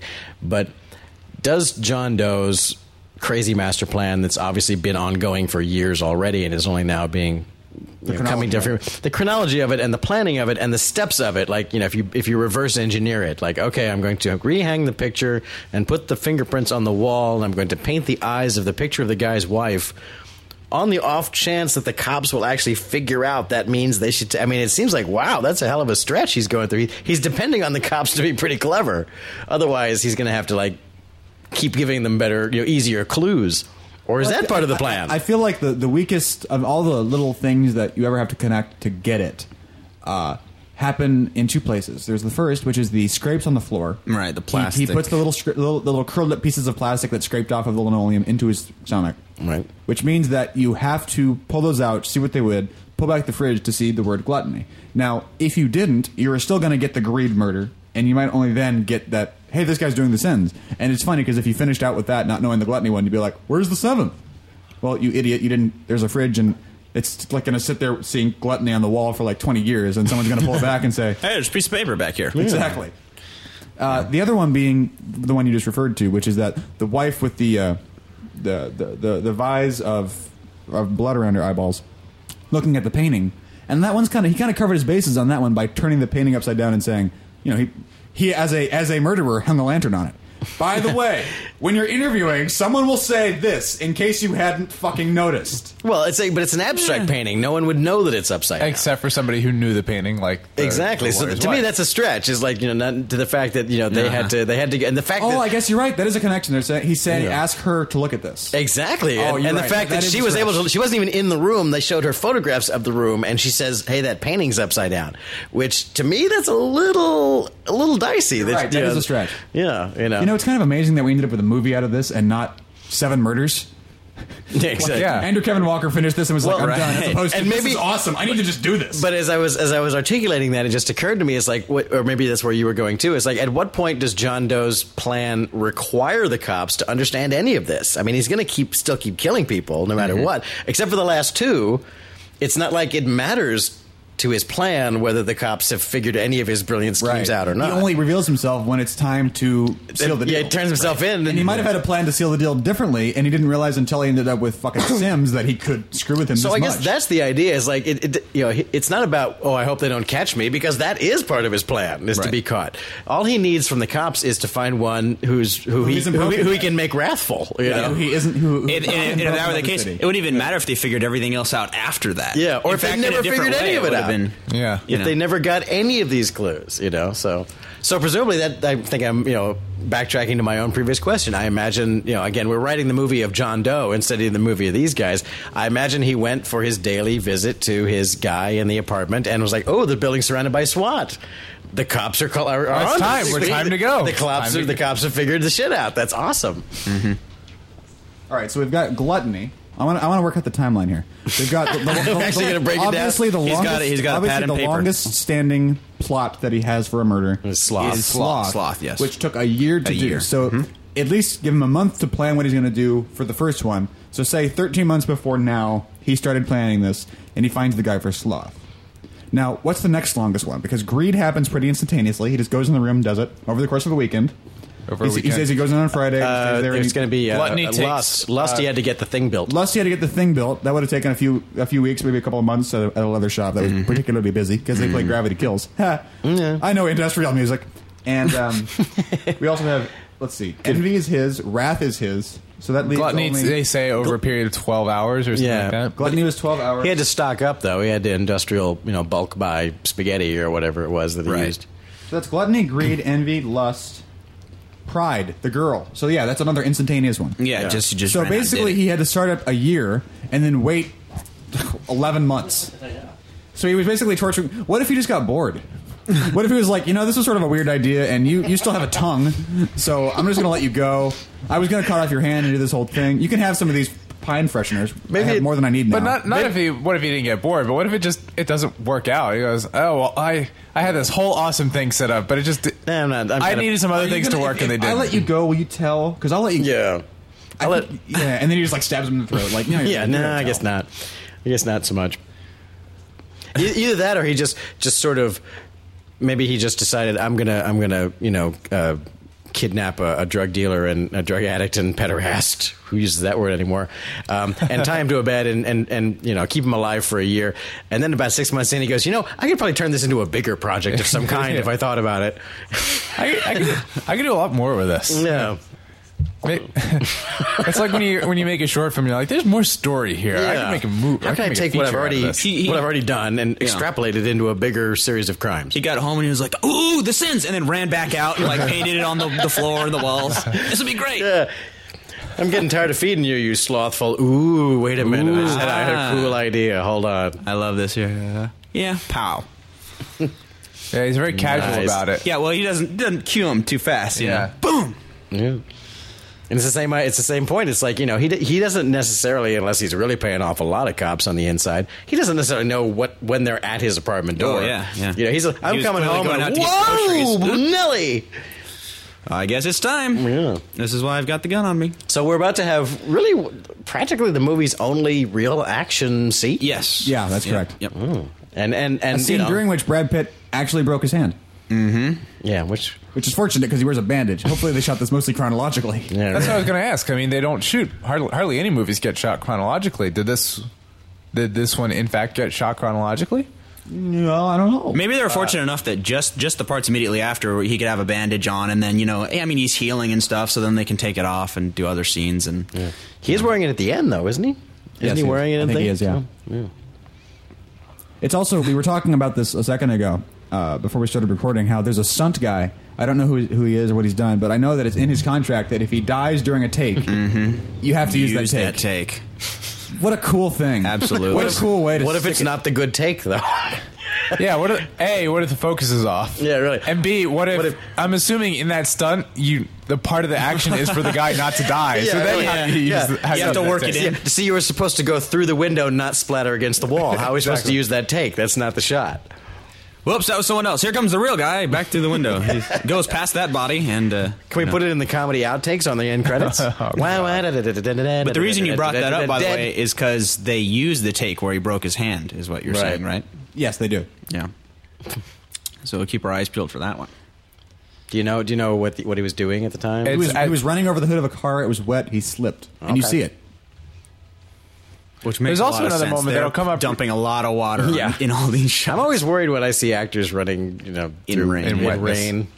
There's another moment coming up where, is it Brad Pitt or is it Kevin Spacey that they kind of tumble off a car hood or something, and their head gets dangerously Yeah, close. they almost It's get also hit. Brad Pitt. It's also Brad during the Pitt. same I thought it was sequence. Freeman. Is it Freeman? I thought it was maybe Freeman. it's Morgan Or his Freeman. double. I don't think it's really Morgan. But it's coming up, though. But you could be right. Either way, but yeah, it's pretty like, Oh, whoa. John Woo. The Just pigeons. showed up on the Very line. John Woo Yeah. moment just there. Whoa. Yeah, man, he's really getting into this. And I like how you don't see what it is that Kevin Spacey's holding on to that he's vaulting over, so it just looks like he can hop like an agent. Yeah. My God, he's a demon. It's like, who lives in buildings like Kaiser this? Sose. You have to really search to find buildings, this old and ornate and plaster strewn. However, downtown LA does have its share of them. These No, are this is all CG. hotels, and I'm sure it is. Yeah, I mean, this clearly looks like a hotel of some kind with ballrooms and stuff like that. And then, of course, there's the famous Bradbury Building is downtown. Bradbury Building is where they shot the Blade Runner interiors of Sebastian's laboratory is the Bradbury Building, which is older than a century. It has that very ornate wrought iron look. But really, only that 8-10 block of downtown LA, which is clearly where we are here, looks like this in LA. It has this. There's not a lot of it. Exactly. It's a very localized patch. It's the original That sign shows up in downtown. the Matrix. That's a great shot. Okay. All right, now here we go. Here it comes. Here comes the coming up. It's hit. either Kevin Spacey or Yeah, look at Right this. there. That shot. wow. Oh, it's the stunt double. Yeah. But yeah, that was No, it's someone's head. Somebody. yeah, it was very Yeah. close to that tire. And that's Stunt doubles have feelings. well, stuntmen. I gotta say, stuntmen. And I haven't worked with stuntmen that often, but I have. Here we go. There's There it the- is, and he eats everything's shit gonna be right. fine. Oh, I guess we missed it. Well, that- in any case. That looked like he could have hurt himself anyway, but Yeah, running over hoods All and that boots. stuff the looks sliding in a off. rain machine. horrifically dangerous. Now he's holding his hand ever since. Yeah. As far as continuity goes, stuntmen are pretty badass guys, and the few I've had the pleasure of working with, it's pretty amazing what they do. They will resent me if you call them a daredevil. They'll get pissy about it, and rightly so. Do you know why? Because being a daredevil means taking chances, and they don't feel they're taking chances when they do what they do. Their job is Or to be as safe as unnecessary possible. chances. Yeah. It's not for the thrill of it necessarily. Exactly. Evil Knievel's a daredevil. Yeah. Going, I'm going to drive a motorcycle really fast, and who knows what's going to happen, as opposed to a stuntman. Now, some stuntmen are kind I'm of crazy enough to try exactly this. are kind of cowboy daredevils, but for the most part, it's they feel more like athletes, and trained. And the few I've had a chance to work with and do stuff with, it is kind of amazing. Like, you're going to do what? You know, something that us as normal human beings seem like you're going to what? You know, but they are actually okay with it. And I'm not talking about crazy stuff like driving. It's one of my favorite shots ever. It's pretty impressive. Yeah. They're not talking about crazy stuff like driving cars off of buildings. I'm talking about just like taking a 10-foot fall onto no padding. Yeah. You know, and they're like, yeah. And they're like, no, yeah, of course we can do that. That's what we do. And I was like, what? Land on your shoulders. Yeah. Because we'll put a pad down there for you. Like, we can just frame up and go, no. And now they'll just do computer avatar. Yeah. Shit. Exactly. Sadly, yeah. It worked on Obi-Wan. True. Yeah. But that was a movie. I like how something's on fire there. Like, really? Honestly, something in this city is burning right now. But it was a movie I was doing second unit directing on, and we staged the stunt where this stuntman was going to leap off of this thing and land on the floor. And we shot a test with a pad, and we took it to the director and get his approval. And the director said, "That's great. Okay, so you're just going to frame up a little bit and get off the pad." And the stunt coordinator said, "No, we're going to take the pad away." And the director and I both were like, "You're gonna what?" No, it was a real stunt. He'll just do the fall onto the floor. He's gonna leap off a balcony and land like he's fucking dead. So what did he do? Like, did he land on the shoulder and kind of roll it down his body? No, he just like spread eagle. Just like No. he had some pads on, and he sold it, because he was supposed to be unconscious when he hits. He's not supposed to be like, "I'm fine."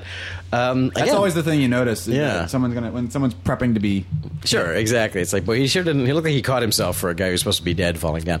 This guy just like leapt and splatted and laid there until it's we got to be a lot cut. harder than actually pretending like, oh, it hurts. I think it is. I think it probably is. So you have to not react. I'm just saying, give it up for stuntmen because getting almost your head almost run over by a car tire is that's a day. That's a day at the office. Now this is where the art department was like, oh, this is going to be so much fun. Mm-hmm. We're going to have so much fun inventing this room, this building, this apartment. It's very spacious apartment. It's a hell of an apartment, too. He's got like 3 or 5. He lives across the hallway from the Friends. This is not a cheap apartment, yeah. It's got different antechambers and little labyrinthine corridors. Lots of rooms. Catacombs. Yeah. It was funny. We were talking about me and my girlfriend when she was living in her old apartment, wallpapering with newspaper. So that anytime someone would come to the door, they just kind of peek in and be like, "Can I help you?" Serial killer? Yeah. Well, it's funny because you need to know her to know this, but she keeps a journal and she writes in the equivalent of 8-point text. It's so small that I literally can't read it when I try to. I don't even know if she can read it, but it's encrypted with one of those like it's not encrypted. It's just that small. Size. You can recognize an I and sometimes an O, but every other letter is just like it's just so small. Like a word is maybe a quarter of an inch long. Mm-hmm. So I was like, if you just keep at this, just write 2,000 more of these. Of course, she's been working on that one for years, and it's only half done. It's like a big leather bound thing. She's only got like 30 pages worth of full page dense. It's really. Wow. By the way, having seen it in something like this before, it is sort of off-putting to see that much thought on a piece of paper. Yeah, because you don't see the whole thing. You don't look at it. You don't look at it and see what she's saying. You just look at it and see. Wow, you wrote all this content. Yeah, exactly. It's just this is an entire page of. I could read all this, and these words form things. Yeah, for a while, I worked with sort of indirectly with autistic adults, and I'm not trying to draw any kind of parallel here, but one of the ones behaviors was that she would take a piece of lined paper and it wasn't writing. It looked like writing from a distance, but it really was just this pattern of like ups and downs and squiggles and curlicues, really tight, and she would just fill each line and keep going. And this was her thing. This was her little pattern that she would do, and she would fill page after page of what looked like script, except when you looked at it, it was actually just. Was it a repeating pattern? Wow. No, it wasn't the same pattern over again. It doesn't mean anything. It wasn't words. It was like, just sort of up and down and over. Up and down and over and circle and loop and up and down and over and loop and circle and square. How long would it take her to do a page? Do you know? She would, depending on how much free time she had, to do things. Wow. Hey, how do you know they don't mean anything? Another Stokes. It was a house where all these autistic adults, and by adults I mean they're not young children. They lived and they each had their own kind of peculiar. Here we have the worst dark room ever.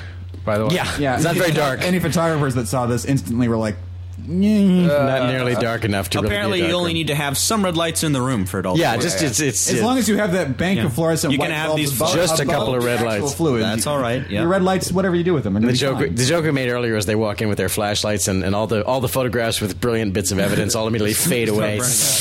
Oh, that would have been good to have. Like Marty's brother's head. Yeah, exactly. Cheap fakery. Cheap fakery. He had his head cut off.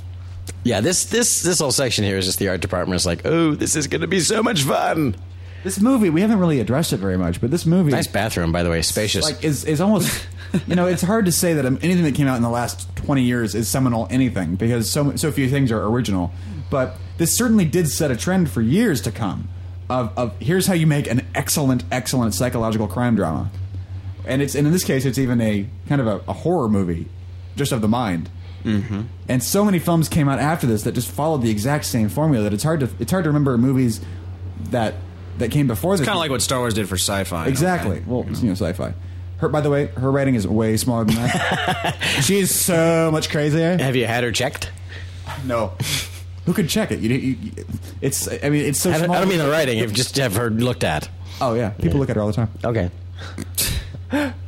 Just pop the hood and You make can sure read everything's... that. That's not... You're not That's- crazy. You're that's- just obsessive. You're not nearly crazy enough. So again, now that horrifying Yeah, picture it yeah. reminds me of... And what the, was that even? We don't even reminds know. me We of don't the want to picture know. that the dentist in Little Shop has just on his X-ray bulb. Yeah. Flicks it on. It's like Yeah. a dog. The with, like, Wolverine or whatever the hell that gingivitis is. all over his eyes.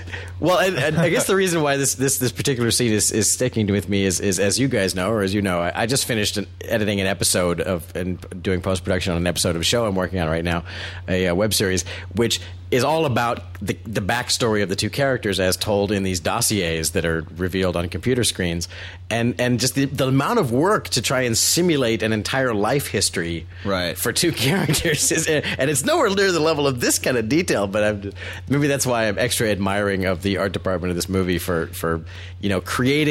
telling us so much more about John Doe than Than would have ever been in the script. exactly. And I find that fun, though. And as a movie goer, I always It's appreciate really cool, that. but it's a lot of work. 'Cause Exactly. every little bit of it needs to be able to work if you really look at it. And you it's know? like, and you might make very hard on something, but it doesn't really show up. And people, oh, I never saw that. Oh! Did it give you a bunch of new character ideas as you're going through it, fleshing all this stuff out you never thought about before? Yeah, I should make a whole oh. spin-off of this. So, but this is just really Morgan just great Freeman's work. kicking back with some light reading. Yeah, a little reading from 2,000 books of a crazy person. Now, someone had said, and I guess this is true, that those books were all actually filled with words. I've heard this before. I heard this a long time ago, that the art department actually wrote in all of these notebooks so that theoretically the actors could walk and pick any random book and flip through it. At the time, I was impressed. To me, that seems like I find it hard to believe Yeah, this. the more I learned this, or supposedly heard this a long time ago, but the more I know about movies, the more I went from being, wow, that's awesome, to if that is true, it's stupid. Yeah, that's probably not true. And if it is, somebody's an idiot. You're only paying the PAs that did that like $500 a week, and that's like $15,000 worth of $500 a week. Yeah. As opposed to, Brad, if you pick up an NP1, pretend it's got something written in it, all right? Just Just during the pages that we actually see them flip through, which would maybe, 10, 12? That's enough. a lot of work. Yeah, right that's there. plenty right there. You'd feel a little nuts after writing out 12 pages of what's in John Doe's head. And that's what I do think about. I think about some poor PA or some, art department person. Transcribing this horrible stuff. Yeah. I wonder if it even says that. I wonder if they told the PAs not to write anything funny. Yeah, exactly. So Brad Pitt doesn't open it up and Yeah. it says, "Today on the subway, I sat next to a man who then pulled down his pants and proceeded to dance like a little animal." Oh. Now is the time for all good men to, hi, Brad, are you reading this? Awesome. My name is Tina. I work in the art department. Here's my number. Yeah.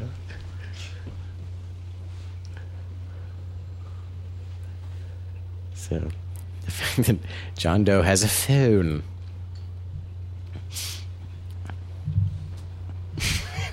Now, Brad Pitt's pretty well thrashed right now. Not since Troy have I seen Brad Pitt so thrashed in a movie. He's going to be a mess for the rest of the film now. His shirt's all bloody. Yeah, he's got a black eye. He's got a bandaged up hand. He's so dreamy, though. Yeah. He's still hot. I'd totally do him. I would do him. I'd do Morgan, too, though. But I'd do Neil Patrick Harris. there you go. I would blow Neil Patrick Harris every day of the week. All right. Good. PH, when you hear Wow. this, Good to know. I do magic. Magic Talk to me, on baby. his... Nice. Okay. All right. We can edit that last 15 seconds. We're sharing and Between growing. this and Demi Moore. Yeah, we're totally sharing and growing on this episode. Well, it's a bonding kind of movie. Really pulls at the heartstrings. Yeah. Now, you guys earlier were comparing this movie to I Am Legend. Are we there yet? Do we want to talk about that yet? Well, right now there's nothing going on. We have to wait for a minute until Kevin Spacey shows up. Well, there's plenty to talk about in regards to the end, so we could. Yeah, and we haven't gotten to what is arguably like the most nastiest of the sins. Ooh, yes. Actually, we're kind of coming up on it. We're sneaking up on it. We're sneaking up on it. You want to? Let's just talk about this. By the way, here's that Gravity Kills I was talking about in the background. You should definitely check them out. They're on MySpace. This is. It's funny because you guys. You weren't. Brian, you weren't. But Ryan and Trey, you were both at Panzilicon. Yes. And that was my first experience meeting you guys and also many other people that I now know. Right. It was also my first experience at a convention. I have since gone to Comic-Con and a con that was smaller than that. So I've now kind of spread the gap. I know what conventions are like. But that was my first experience. And I don't know if you recall, but it took place like inside and off to the side of like a little theater. Yes. It was a little theater. And when you walked in, there was only like 4 booths that they had bought. There was like a green screen and like a Stormtrooper helmet that you could like dress up in and they do a thing. And it was like a guy that was selling park sabers and it was like a leather And then booth. there was a leather goods guy. And I walked in and it was the one that was right in front of the door. So I walked in and I walked back out. This is not the right place. This is not the right. This isn't the Star Wars convention. They're selling sex toys. I drove how far for this? Yeah, exactly. That's exactly right. Now, I remember I didn't get much of a look at what was going on that side of the room, but was he selling like your sort of like He was selling like here's your lightsaber leather holder and here's my knife dildo. Like he had them both. Yeah. Hey. It was he clearly had multiple. He was diversified as a leatherist. Did he have a knife dildo a la 7? Or was he? No. But it was definitely BDSM. It's stuff. one of those people who's like, you know, someone was in the fetish gear business and realized that convention sales was a good second market they could kind of crack into. It's weird, man. It's weird. There's a huge overlap. There's a lot of overlap there, and you can use a lot of the same parts and materials and supplies. I have a friend that went to Dragon Con, and he's like, "Sir, you don't understand. Dragon Con is not about Dragon Con. Dragon Con is the con you go to get laid." Yeah, just as Comic Con is not at all about comics anymore. All right, what's up, Leland? How's it going? Yeah, Leland Orser. Now, we say Leland Orser is also married to an actress of renown whose name I can't think of right now, but she was in Waterworld. To help me out, jump in anytime. Sandra, no, that girl. I know. Yeah, go on. I believe they're married, and Leland is the guy. You know, he's another one of those that guys. Like, oh yeah, that guy. I've seen that guy. You have full retard and you have full freaked out. Yeah, full Leland and Leland. Full Leland. And I think Leland's a good guy. I mean, we were listing earlier. It's like he's the guy in Saving Private Ryan who's the glider pilot who talks about how he crashed his glider, and he's in The Bone Collector where he turns out to be the crazy guy, spoiler, hysterical guy at the end. And Leland is always he's the go-to guy for this kind of like. Where he starts to just rev up and go into these fits of hysteria. I don't know if he, enjoys being cast in those kind of roles, or once you got one on your reel. Yeah. Once he did 7, it's probably 7. This 7's probably like he's set for life. Because this is god. Yeah, I mean, and I'm not knocking him because he's It's, I don't think I don't hear you as knocking him. Yeah. I mean, this is even more so than the ending. This is the single most. You've been watching this movie for an hour and a half. You're now warmed up to Screwed Up. Yeah. We're going to screw you up way beyond what a movie should ever screw you up for. Just the idea of what had to happen for a murder to take place the way we know it took place. Yeah. Not torture, a murder. She died. He did this until she died. Yeah. The concept of that, in any other situation, this amount of performance would be overplaying it. I feel like no, there's no way to overplay this. The remainder of your life, she would die, and your life would be over. Yeah. For the rest of your life, you would not be fine. You'd never have sex again. How do you possibly have sex ever again? Yeah, or the first time you would try, you'd get about halfway into it, so to speak, and then just go, I'm having a total freak out right now. And obviously, though we all feel for her, the fictional character that was killed this way.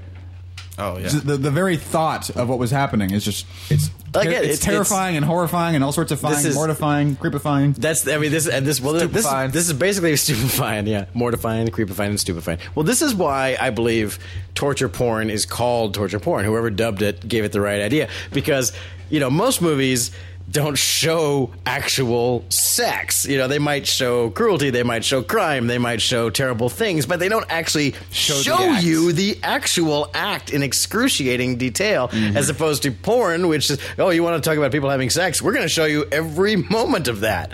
So that's why the difference between a movie like this and a movie like, you know, Hostel or whatever is like they show you the torture in torture porn, just like they show you the sex in regular porn. So...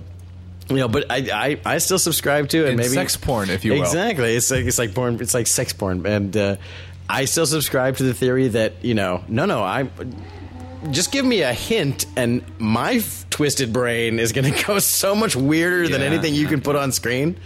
So she's in porn. Wait for it. Ography. Oh, my favorite line from How I Met Your Mother. Nice. She's in porn. Wait for it. Ography. So, I mean, they barely showed a flash. They showed us one still black and white picture of a girl, you know, supposedly a prostitute. And they showed us one distant shot where you just sort of see them looking at her, but you don't really see her. And then they showed us this thing, and then they showed us Leland talking about what it was like, and that's it, you know. So that's far less than you would find in Hostel or in Saw, but I think it works. You were talking about this on our pre-watch, how... That's the take you never want the PA to just laugh at. Or like something happens where someone just loses their shit and makes a sound and throws him out of character, because that's the one where it's like... You get the DP fixing the light. Right, the DP fixing the light and Leland... Oh, God. Yeah, exactly. Well, clear the room. You know, I don't know what Christian Bale was doing at that exact moment of the famous freak out, but if he was doing a scene that was anywhere remotely like that, I think he has every right to like go, yes, I'm working here. Having seen Terminator Salvation...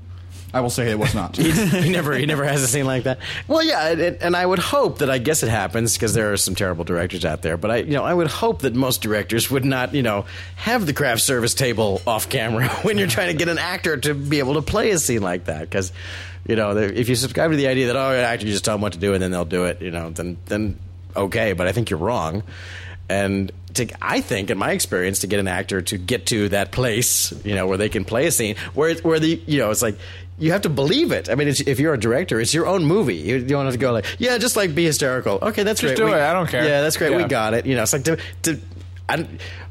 I believe that Leland was, you know, experiencing that. Yeah, he was the guy who actually did that, and he has whatever he's picturing.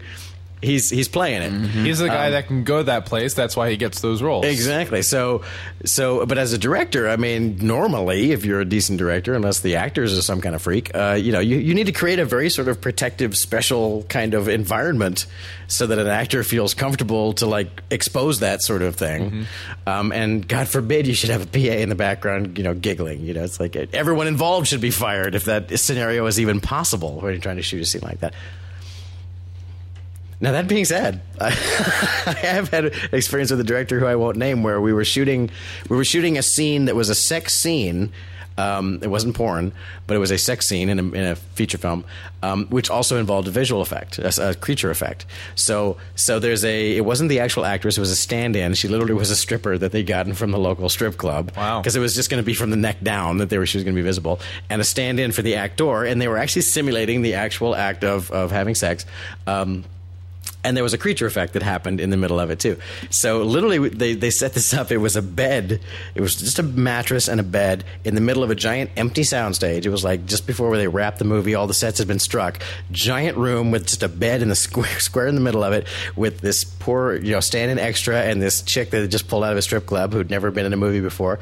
And they're just getting shots of them simulating she's on top, riding him and having sex, and I'm crouching right by the bed enjoying this moment because I have to do this creature effect that's part of the shot.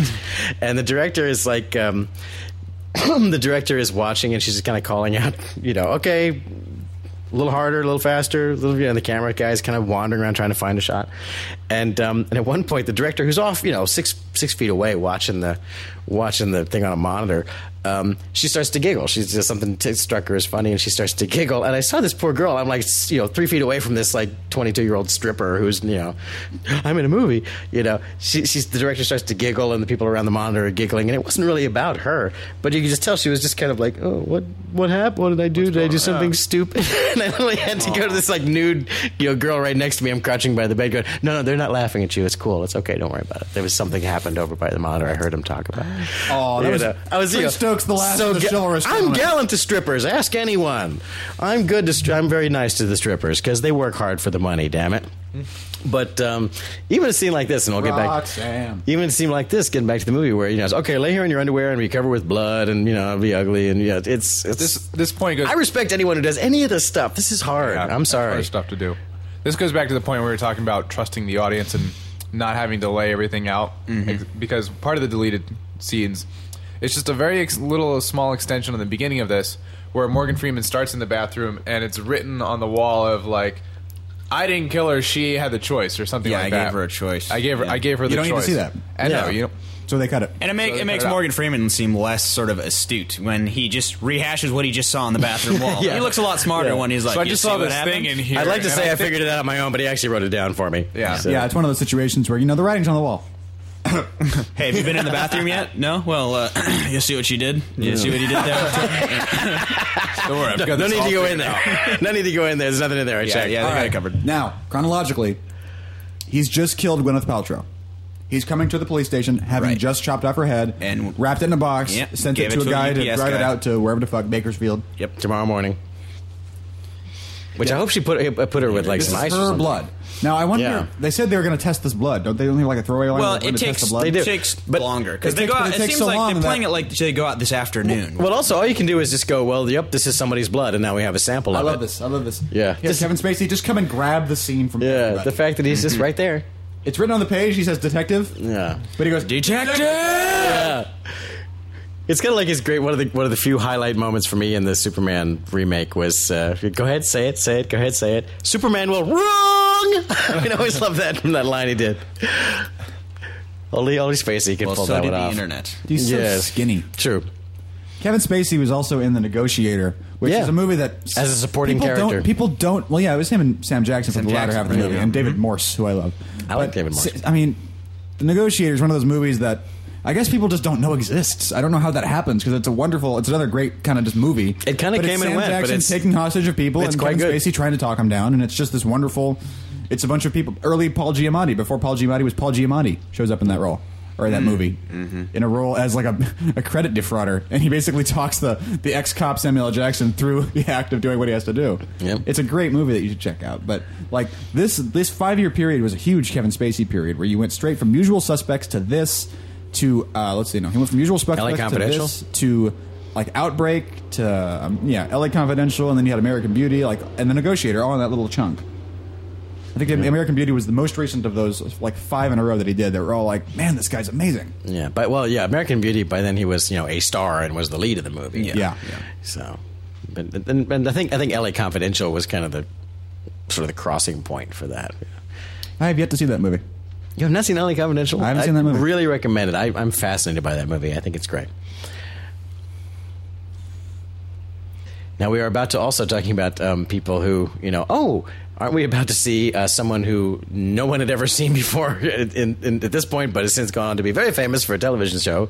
Aren't we about to see Toby from West Wing? Richard Schiff. Without his beard, there he is. He's so necky. Yes, he looks like an egg.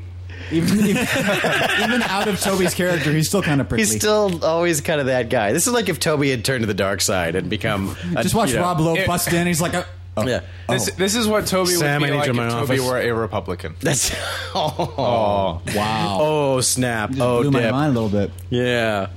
How can you say that on a day when Sarah we're about to Palin have- has That's to right. I step said down? Republicans are evil. If Republicans out there, you can deal with it. That was Brian Fenifter. Well, What's your email? And You can follow him on Twitter. Yeah. Now we're about to have a 20-minute conversation about the end of the movie, so let's slip in our I Am Legend parallel right now. But how does this deal with the ending of the movie that is built up for you compared to I Am Legend? Guys that have seen I Am Legend, take it away. All right. We'll start talking about the fact that the ending, as it exists in this movie, almost came not to be. Wow, that was a lot of words together. what is that you're saying? The ending as it is in this movie was almost not the case because, as often happens with movies with dark endings, the studio goes, Does it have to be so dark? does it have to be so dark? Can it be a happy ending? And obviously, this being David Fincher's second film after Alien 3, in which the studio also had some things Does it to have say. to be so dark? No. Yeah. This is the one where he goes, yes, it's going to be freaking dark. Yes, it's going to Deal be with dark. Yeah, screw you guys. Pitt corroborated. And this is the thing. A lot of times the studio will win out because it's the studio versus the director. The studio just wins. But however it managed to happen, Brad Pitt was like, if this is the ending, I'm out. If the ending is not what it is supposed to be, then I'm done. I'm not in it. And so obviously the studio relented. But it goes the connection to I Am Legend in the sense it's the same story for I Am Legend with the opposites outcome, where the studio did win in that one as well, and it completely destroys the film because the whole point of the film is one thing, and then because the studio gets cold feet at the end, it changes and it destroys the whole thing the movie has been building up to. Which is studio executive thinking, which is like the ending of the movie is whatever you want it to be, whereas a filmmaker worth a damn will say, no, the entire movie is built for the ending it has. You know, yes. if I was a hack, then yes, you could put any ending at all on my movie and go, oh, it's good. But I made a whole movie to get to that ending, which is in the weird case of of I Am Legend. You can see the movie going there, and then at the end just ends up not, and it's kind of like, huh? Okay. Yeah. And it makes it as opposed to The Abyss. We talked about The Abyss, of course, at length. Where it's like they took out the ending, but then at least they took out the foreshadowing of the ending as well. So you didn't quite notice. Like, wait, it seemed like they were building to something that never actually happened. I Am Legend does the exact opposite, where they literally just said, "No, we're just going to change the last reel. You don't have to change anything else." Like, huh? If you were doing like a Shining trailer edit of this movie into making it something entirely different, you'd probably start with this scene. Just two guys casually shaving each other's shaving their chests. Play that Brokeback Mountain theme. Now this right here, of course, what era do I like the little rolling. What era do they have the micro cassette recorder with the open reels like that? You know, that's where is that from? It could be worse. It could be like a DAT recorder the size of a computer tower. I've got a hard drive, and it opens up the trunk of his car. Here it is. Well, even the clothing styles. The clothing styles are very timeless, and here come the men. Now that's kind of modern looking. The broadcast thing is kind of modern. The wireless. Yeah. So I guess it has to be. I wonder how well those microphones work under the Kevlar. Yeah, exactly.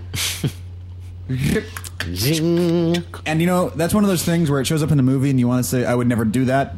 That's a horrible detail to add because it's so cheesy. The spinning the chamber. Of course you're going to spin the chamber. Yeah. I hold it to you that anyone that's ever held a revolver does that because you feel like Steve McQueen. Exactly. And for bonus points, then you do the one-handed flip it closed. And there's now, the one you probably wouldn't do, requires a bit more finesse to do it without feeling like screwing it up, is you hold what cocks a shotgun and just go. Yeah, right. Just hold it and just go. I'm told that's really hard to do. Yeah, because it doesn't want to do that. The point of a shotgun is that it doesn't do that unless you don't want it to. Yeah. Unless you want it to. It's just unless you want it to. I'm told it's difficult just because normally it takes a lot of force to actually rack a shotgun. It does not want to cock. That's the point. Yeah, because that's what you want in a shotgun. That's what you want in a shotgun, is for it to easily chamber another shell. Yeah, real easily. It's you can never make it so easy to shoot. I mean, if it can be easier, go for it. Yeah, that's the idea. Yeah, that's not ticket. So, and this is where was it John McGinley? John C. McGinley. Dr. Cox from Scrubs. He's also in Office Space. Yes, he is. He played one of the Bobs. Yeah. What would you say you do here? What would you say? No, I love this. It's such a McKinley way to put out to say the line. What would you say you do here?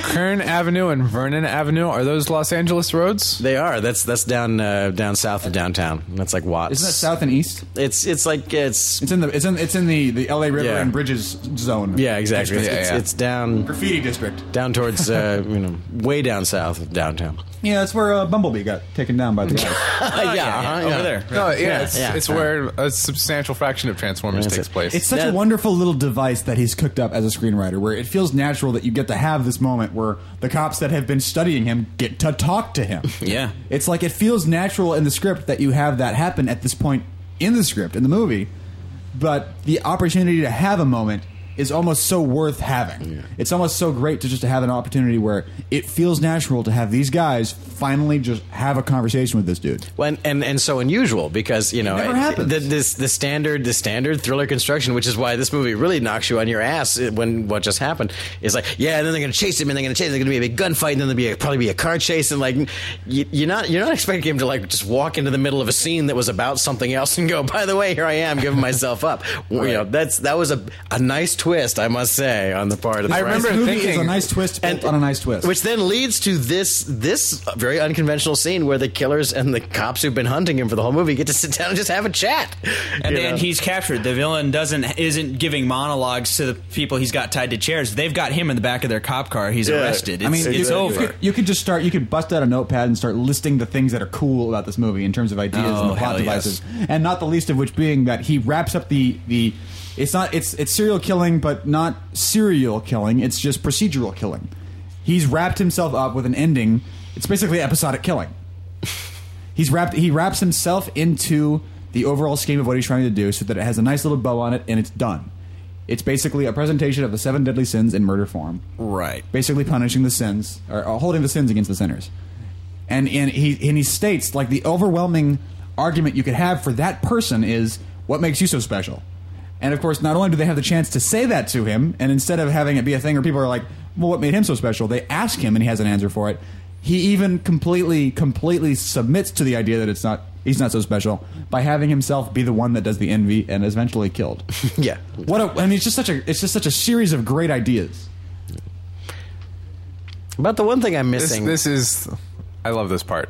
Brian's grinning like This is so funny. The insane question. So you just ask yourself, masturbating in your own feces. Do you just stop and go, wow, I am really fucking crazy. Well, that's kind of what I was getting at too. Is like everything that Spacey's character, the John Doe, does makes sense in a twisted kind of, okay, well, it kind of hangs together in your worldview. I can see that. Mm-hmm. The one thing that it seems to me he should be smart enough to understand is that whoever says it, whether it's Brad Pitt or Morgan Freeman, says, yeah, and next week there's going to be another story on the front page. It's like, why does he think that this somehow will have this lasting effect? But then I'm thinking, then that could be part. That's what makes him crazy is the fact that he goes no, because that's a very deluded, paranoid thing. Is like no, they will see and they will change and they will be a wonderful and this will be my thing. And it's like no, you're just going to be another cleverer than normal serial killer is all you're going to be. That's exactly what he's trying to do. He knows what John Doe here wants. Really, at the end of the day, it's that sort of immortality, that legend, and he's just trying to bust his balls about it and just say, fuck you, you're going to be a T-shirt, And another great thing about this is the fact that when you set up a movie and you set up your characters, you want the hero or heroes and the villain or villains to be of comparable. You want them to be equal, so they can both get at each other, not just one to the other. And in the scene, you can see both of that where Kevin Spacey gets at him, but Morgan Freeman also gets to Kevin Spacey, and there are moments where he's like, well, they are going to forget you, or where he's telling him, what you're doing, you're not really being all that martyr-like about it. And Kevin Spacey has this look right now. Where he has to take a minute to go, shit, you're right. But, oh well. Good point. That goes into what Joss Whedon is talking about in the Serenity commentary about how the best way you can defeat an enemy is not by killing him. It's by making him realize he was wrong. Yeah. And to eschew your way into that. Just try to chip an edge off of the brick of self-congratulation on the part of whoever is doing some huge delusional thing, just to get just a little nail in there that might eventually splinter into a crack or eventually fall off in the case of Serenity. To make Blofeld go, wow, this world domination thing might be kind of stupid. Exactly. It's such a more not entertaining, but such more meaningful, compelling, more compelling way to defeat a villain than to shoot him in the head. Get all his henchmen first, and then have a little big boss fight with a monologue, and then you get him. Well, to have him go, oh, you're right. Not even change. Just oh god. A very few movies will actually have and Serenity being one of the very few examples. And I can't off the top of my head name another, but I know they exist. Is where at the end the bad guy will suddenly go, oh, screw it, I was wrong the whole time, and actually has to then help try and avert the nefarious thing that he in fact set in motion, just because he was doing it for the wrong reasons. You know, of course, that requires you have to have a villain who's not flat out, balls out crazy, but someone who.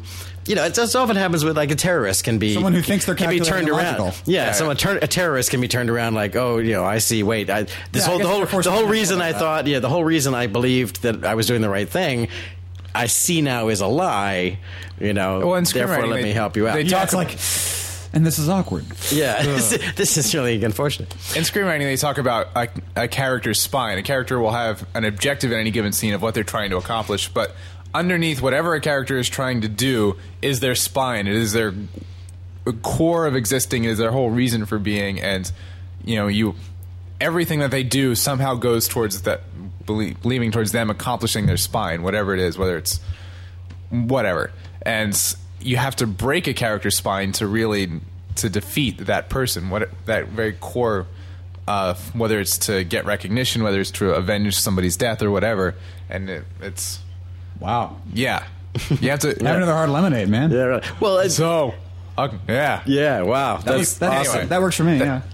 But obviously which doesn't happen to John Doe here. John Doe does, but now with John Doe's spine does not get. He broken. does not get broken. Just a little moment, and then he goes right back into full on. But he puts illusions of gratitude. Puts a dent in his armor, obviously, and that's what makes it kind of fascinating. Now we were starting this off by talking about alternate endings, and it does kind of tie into that there were apparently 2 possible endings on the table. Now, is it so? I'm almost positive that was actually a real contingency. Yeah. I don't remember where I saw. Do we know if they shot both endings, or it was just like? I'm not positive that they shot it. I think this was the only positive. one shot. I think. Yeah. All I know is that originally they were like, Andrew Kevin Walker wrote this version, and he showed it to a bunch of people, and everyone was like guffawing, like, oh, whoa. But of course, the guys that are like, I have to sell this, thought, well, this ending doesn't make me feel very good. Yeah. How can we put me in a selling mood? How can we possibly climb a foot up the cliff to less bad, to less depressed? Isn't there some way we can have because it's not radically more uplifting. It isn't. No, everyone. It's only this much more uplifting. It's like an inch up the cliff. Everyone gets fucked both ways. But the original contingency was that, as they set up in the beginning, Somerset, Morgan Freeman's trying to get out. He's trying to get out, and the ending would be that instead of letting Mills shoot him, he would say, give me the gun, and then he would just run over and take it and shoot John Doe before he can. And therefore, take the bullet, only the opposite of taking the bullet. Deliver the bullet. Yeah, deliver the bullet so that Mills doesn't go to jail, because he knows that Mills would. He knows he will. And in effect, the only difference between one and the other is obviously that one defeats John Doe and one does not. In the version we get, John Doe wins because Mills walks right into it and shoots him, and that's the end of the movie. Yeah. The other one, at the last minute, the calculating guy who's been saying all along, here's how you have to handle this, defeats John Doe, at least in theory.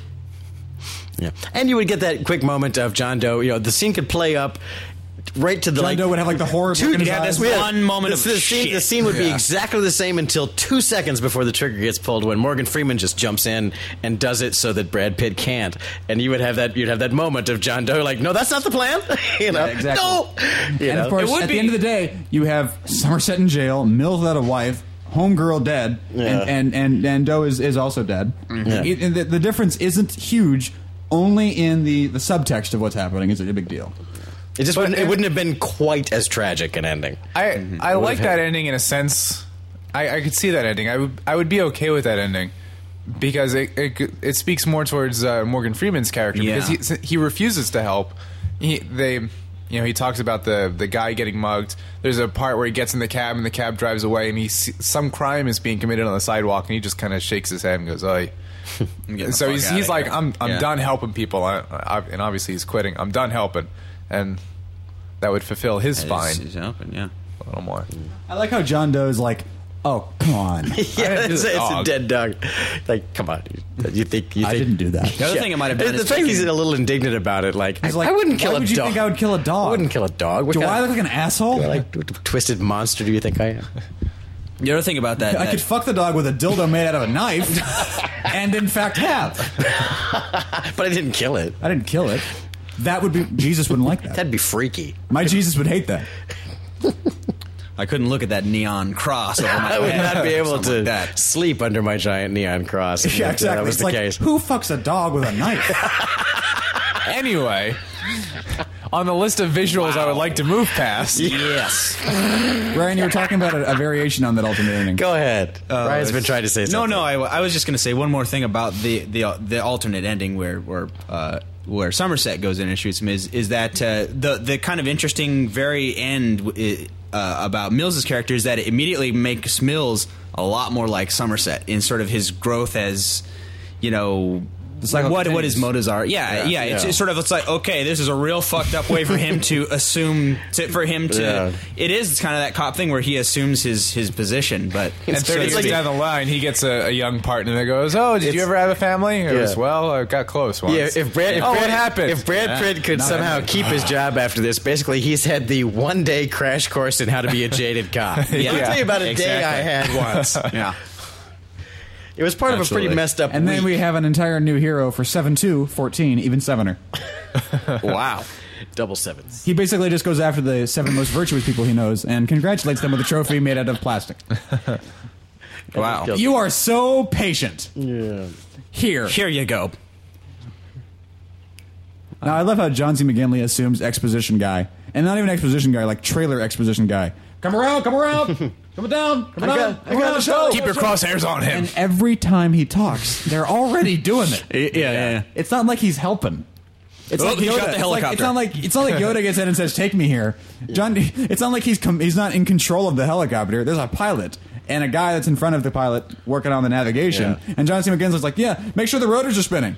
Yeah, that's right. Let's move. Hey, listen, pal, you don't have to yell. We've all got headsets on, okay? Push your feet on the pedals to make the thing turn. Let's go.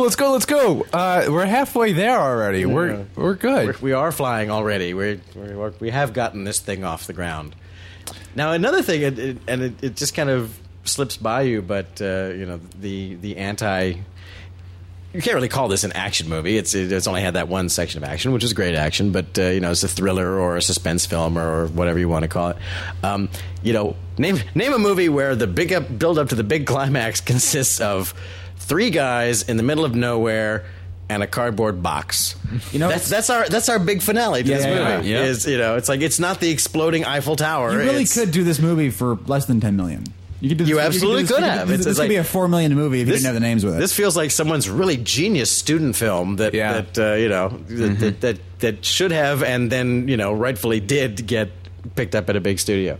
Because it's actually it's a very minimalist. Obviously, the padding is not necessary to the story. It just helps to make it a bigger movie. The only expensive stuff involves helicopters. I can think of Yeah. the And the helicopter doesn't do anything. The helicopter accomplishes You nothing. could lose everything that's expensive about this. Like prosthetics might be the only thing. But if you could find a guy that was fat enough that you'd be like, okay, that guy died by eating, and you could find a guy skinny enough that you could say, yep, that guy died by starving, that you could get away with this movie for maybe even less than $1 million if you had the right crew Now, if you don't know or already, right abilities, I guess I should say.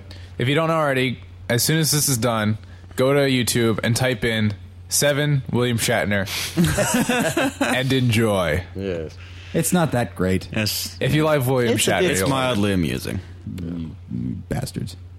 If I recall correctly, there is a Muppet version of the 7 ending. Oh, God. That would be way better. That would be good. Do they have a Muppet head in a box?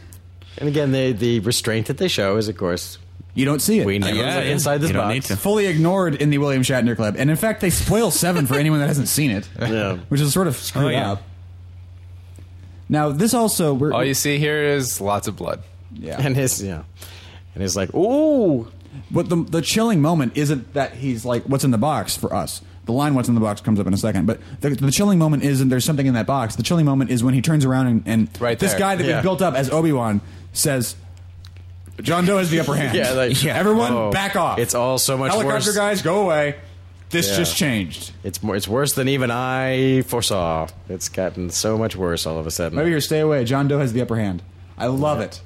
So all of a sudden your spine's like Yeah. chilling, your back Which is all just- rolling. and you're again, like, it's like- serious shit is happening. Brilliant. Like he's on his knees in shackles in a field with a gun to his head. How does he have the upper hand? Yeah. How did he pull that one off? Exactly. Well, we're about to find that out. All right, so here we go. For those in the cheap seats, John Doe committed envy, and And all that's left. Also murdered someone. Yeah, but because he envied them.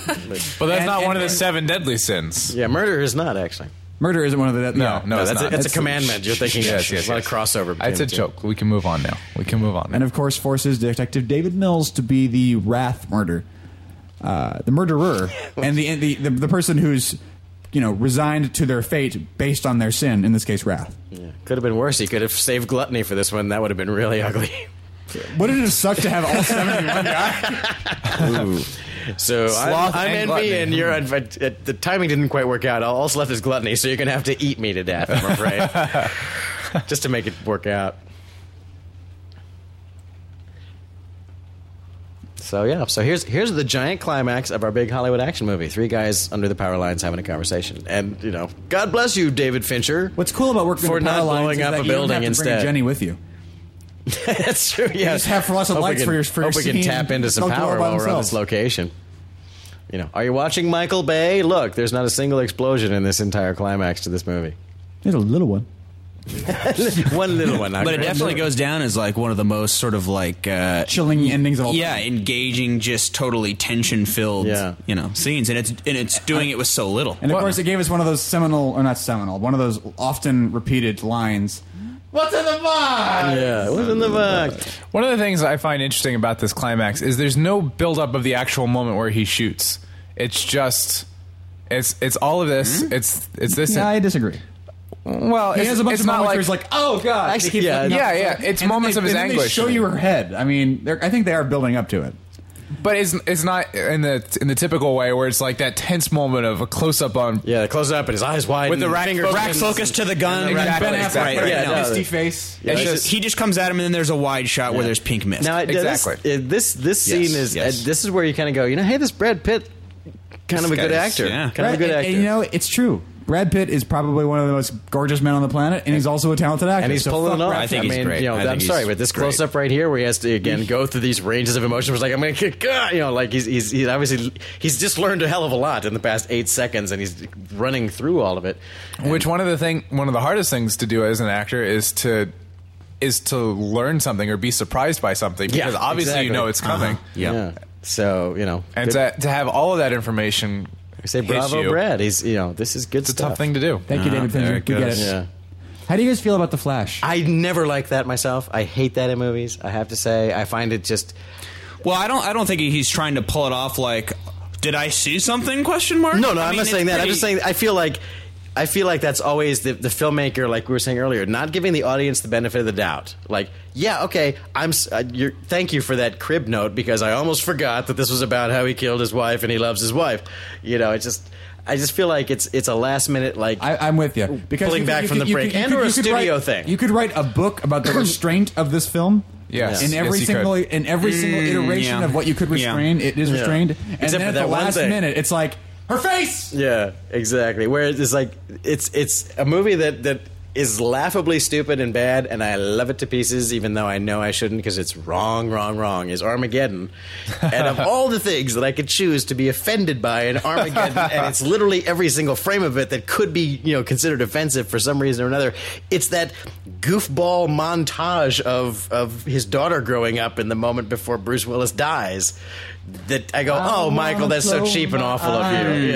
Yeah. It's like that little that flash. It's not just the one flash frame. It's like a little like it's an 8-minute documentary of her life. Where are they going to put the Aerosmith song, man? And it's just like, oh wow, that's kind of somewhere on the cusp between artsy and making me eat your feces there, Michael. I mean, what? I just I get it. You became an artist Ernest there for the last Hemingway wrote, 8 seconds, The world is but a fine place and worth fighting Worth for. fighting for. I agree with the latter part. yeah, with the second ouch, part. snap. And then you go credits. And then Bam. you go And credits. of course, the first thing you see is John Doe, Kevin Spacey. Oh, Kevin Spacey was in this. Where is it? So Where is it? Where is it? It's coming. And he's There. So, There it is. anyway, but the point I was getting at is it bugs me, that little flash, because it just feels like somebody, whether it's the studio and the or the credits go filmmaker, down, not up. Yeah, they Yeah. go in the backwards credits. It's very, very avant-garde. Anyway, Yes. I've always objected to that flash of, let me just help you, give you the Here, credit just note to of make sure. just what the character's thinking. Yeah. Well, I don't know. I'll be honest with you, and I apparently disagree with you, which is that Well, you can't do that. it's not having that. because the way it plays to Well, I'm me just is gonna hit that stop right now. Yes. Sorry. is that if you're watching it and you're listening to it, and the last 30 seconds have been talking about don't do it. Because here's why, here's what you should be thinking about, and it's kind of like trying to talk him out of it, and it didn't happen to us, so we're watching him and we're sympathizing, but we're also thinking a little bit rationally, and the Flash is trying to be like, at the end of the day, this is what it's trying to show you what he's feeling, and just for this moment, it's like, nah, fuck it, and then goes and does it, and I can certainly agree, I can understand both aspects of this. What I think would have been really cool, they're too far away from the box, but if there's a moment where he looked over and just saw the box from a very, very long shot, that would have definitely said, look how small you are. Yeah, to me, about the whole head. The most important part of what she is gone. It's in that little thing over there. I go. You maybe one better is like with a little, just like the wind, a little wisp of blonde hair pops out of the top, or the box falls over. Yeah, and her face, and she rolls across. And not necessarily falling, not the head rolling out. I like just the wisp of hair. No, I think the wisp with like the blonde hair, just like. I mean, a shot of the box, not one frame, but like 6 frames. Just a quick moment. No, okay. Yeah. Now I grant you that I like that one more. There is another alternative idea, and because studios do previews, and we know the studio was iffy on the ending and so on.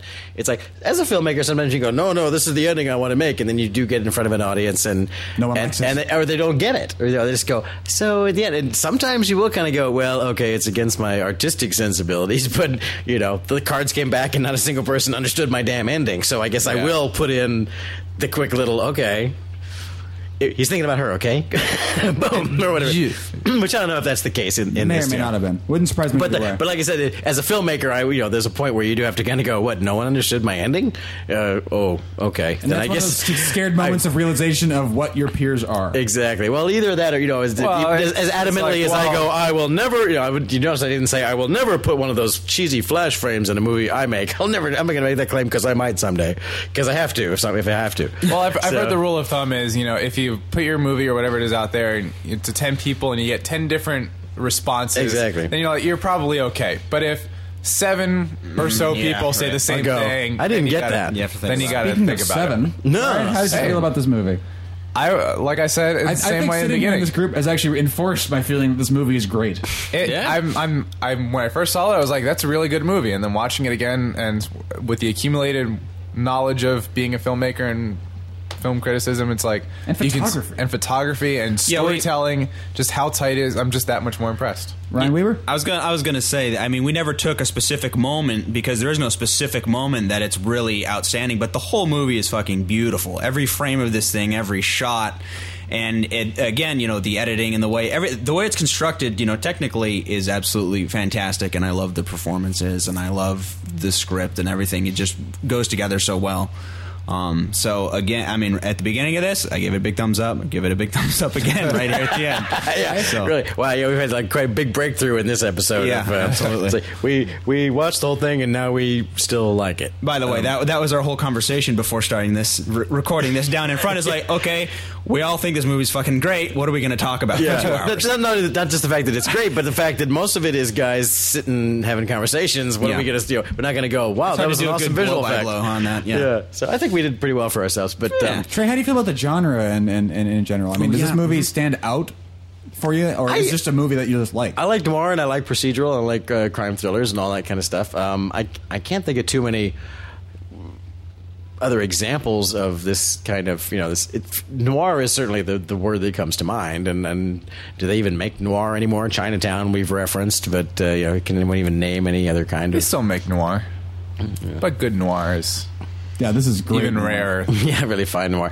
But, this is a movie that I liked it. It didn't exactly, make me go, after I watched it, at 4 a.m. in my motel room or wherever I was, it didn't make me go, wow, I'm going to watch that movie over again every time. So it also was like, well, that didn't exactly make me feel good, that movie. And I'm not holding that against it, but I didn't seek it out for quite some time. And then I saw it again 10 years later, maybe. And then this is probably maybe only the third or fourth time I've seen it. And I really do appreciate it for how well made it is. is. And I never had picked up before on the fact that it's in this weird kind of timeless nether world where they never say what city it is or what era it is, and I hadn't really noticed that before. I really like that about it. They just kind of like flashed by. So I think it's extremely well made, and I do like it a lot better than a film that I know you kids enjoy very much, and that's that Fight Club that Fincher made. Fight Club I'm not so wild about, and I've seen it far too many times. But I'm Seven, a big sucker for Fight Club. Fight Club. There's things about we'll get to Fight there's Club things at some about point. Fight Club that I think are great, but overall I kind of don't quite get why it's such a big deal. Whereas I think Seven is just a taut little thriller, and does exactly what it's supposed to do. And I'm a big fan. So. And I've even retroactively learned to love Alien 3. So there you go. So Fincher's redeemed himself from where he started 15 years ago in my eyes. I'm reminded of a review that Roger Ebert gave. I think it was to Alien, but it might have been Aliens. And he was talking about how I've never encountered a movie that I strongly want to recommend because it made me feel bad. I've never felt so bleak and decayed after a film, but that's such a good thing. That's such a wonderful film experience I've just had. But it wasn't a wonderful experience. Yeah. And this movie is one of those movies it where made it's you like, feel something intense. Yeah, Yeah. it's a movie that just it's shock cables to your brain. It's just you're watching this thing and just spending the entire time terrified, and you cannot look away. And that's sort of the main difference between what a great thematic horror film is versus torture porn, which is that torture porn is superficial by nature, even by definition. If you can't look away, then you're doing something right. If you can, you're not. And torture porn falls into that category of once you're done, quote unquote, you walk However away. you choose to interpret that. But you can't walk away from Seven. You can't at any point in the movie be like, yeah, I saw this recently enough. Especially, and there's certain scenes more so than any others. You got the scene with Sloth. You have Leland's scene. There's just, and of course the whole ending are all just great how to make a movie scenes, and like we've also mentioned, how to make a movie for cheap if you want to. Yeah, because nothing blows up in any of those scenes you just referenced. I love this movie dearly, and I hope one day we do Fight Club. I'd like to have that conversation, but I would enjoy being here for that. until next time, I have been Teague Christie, And I'm Brian Finisher. I have been and will probably continue to be Brian Weber. And I officially resign as Trey Stokes. and this has been Down in Front. You can find more episodes at downinfront.net or follow us on Twitter at @downinfront or twitter.com/downinfront. And until next time, thank you very much for listening. Good night. Good night. Good night.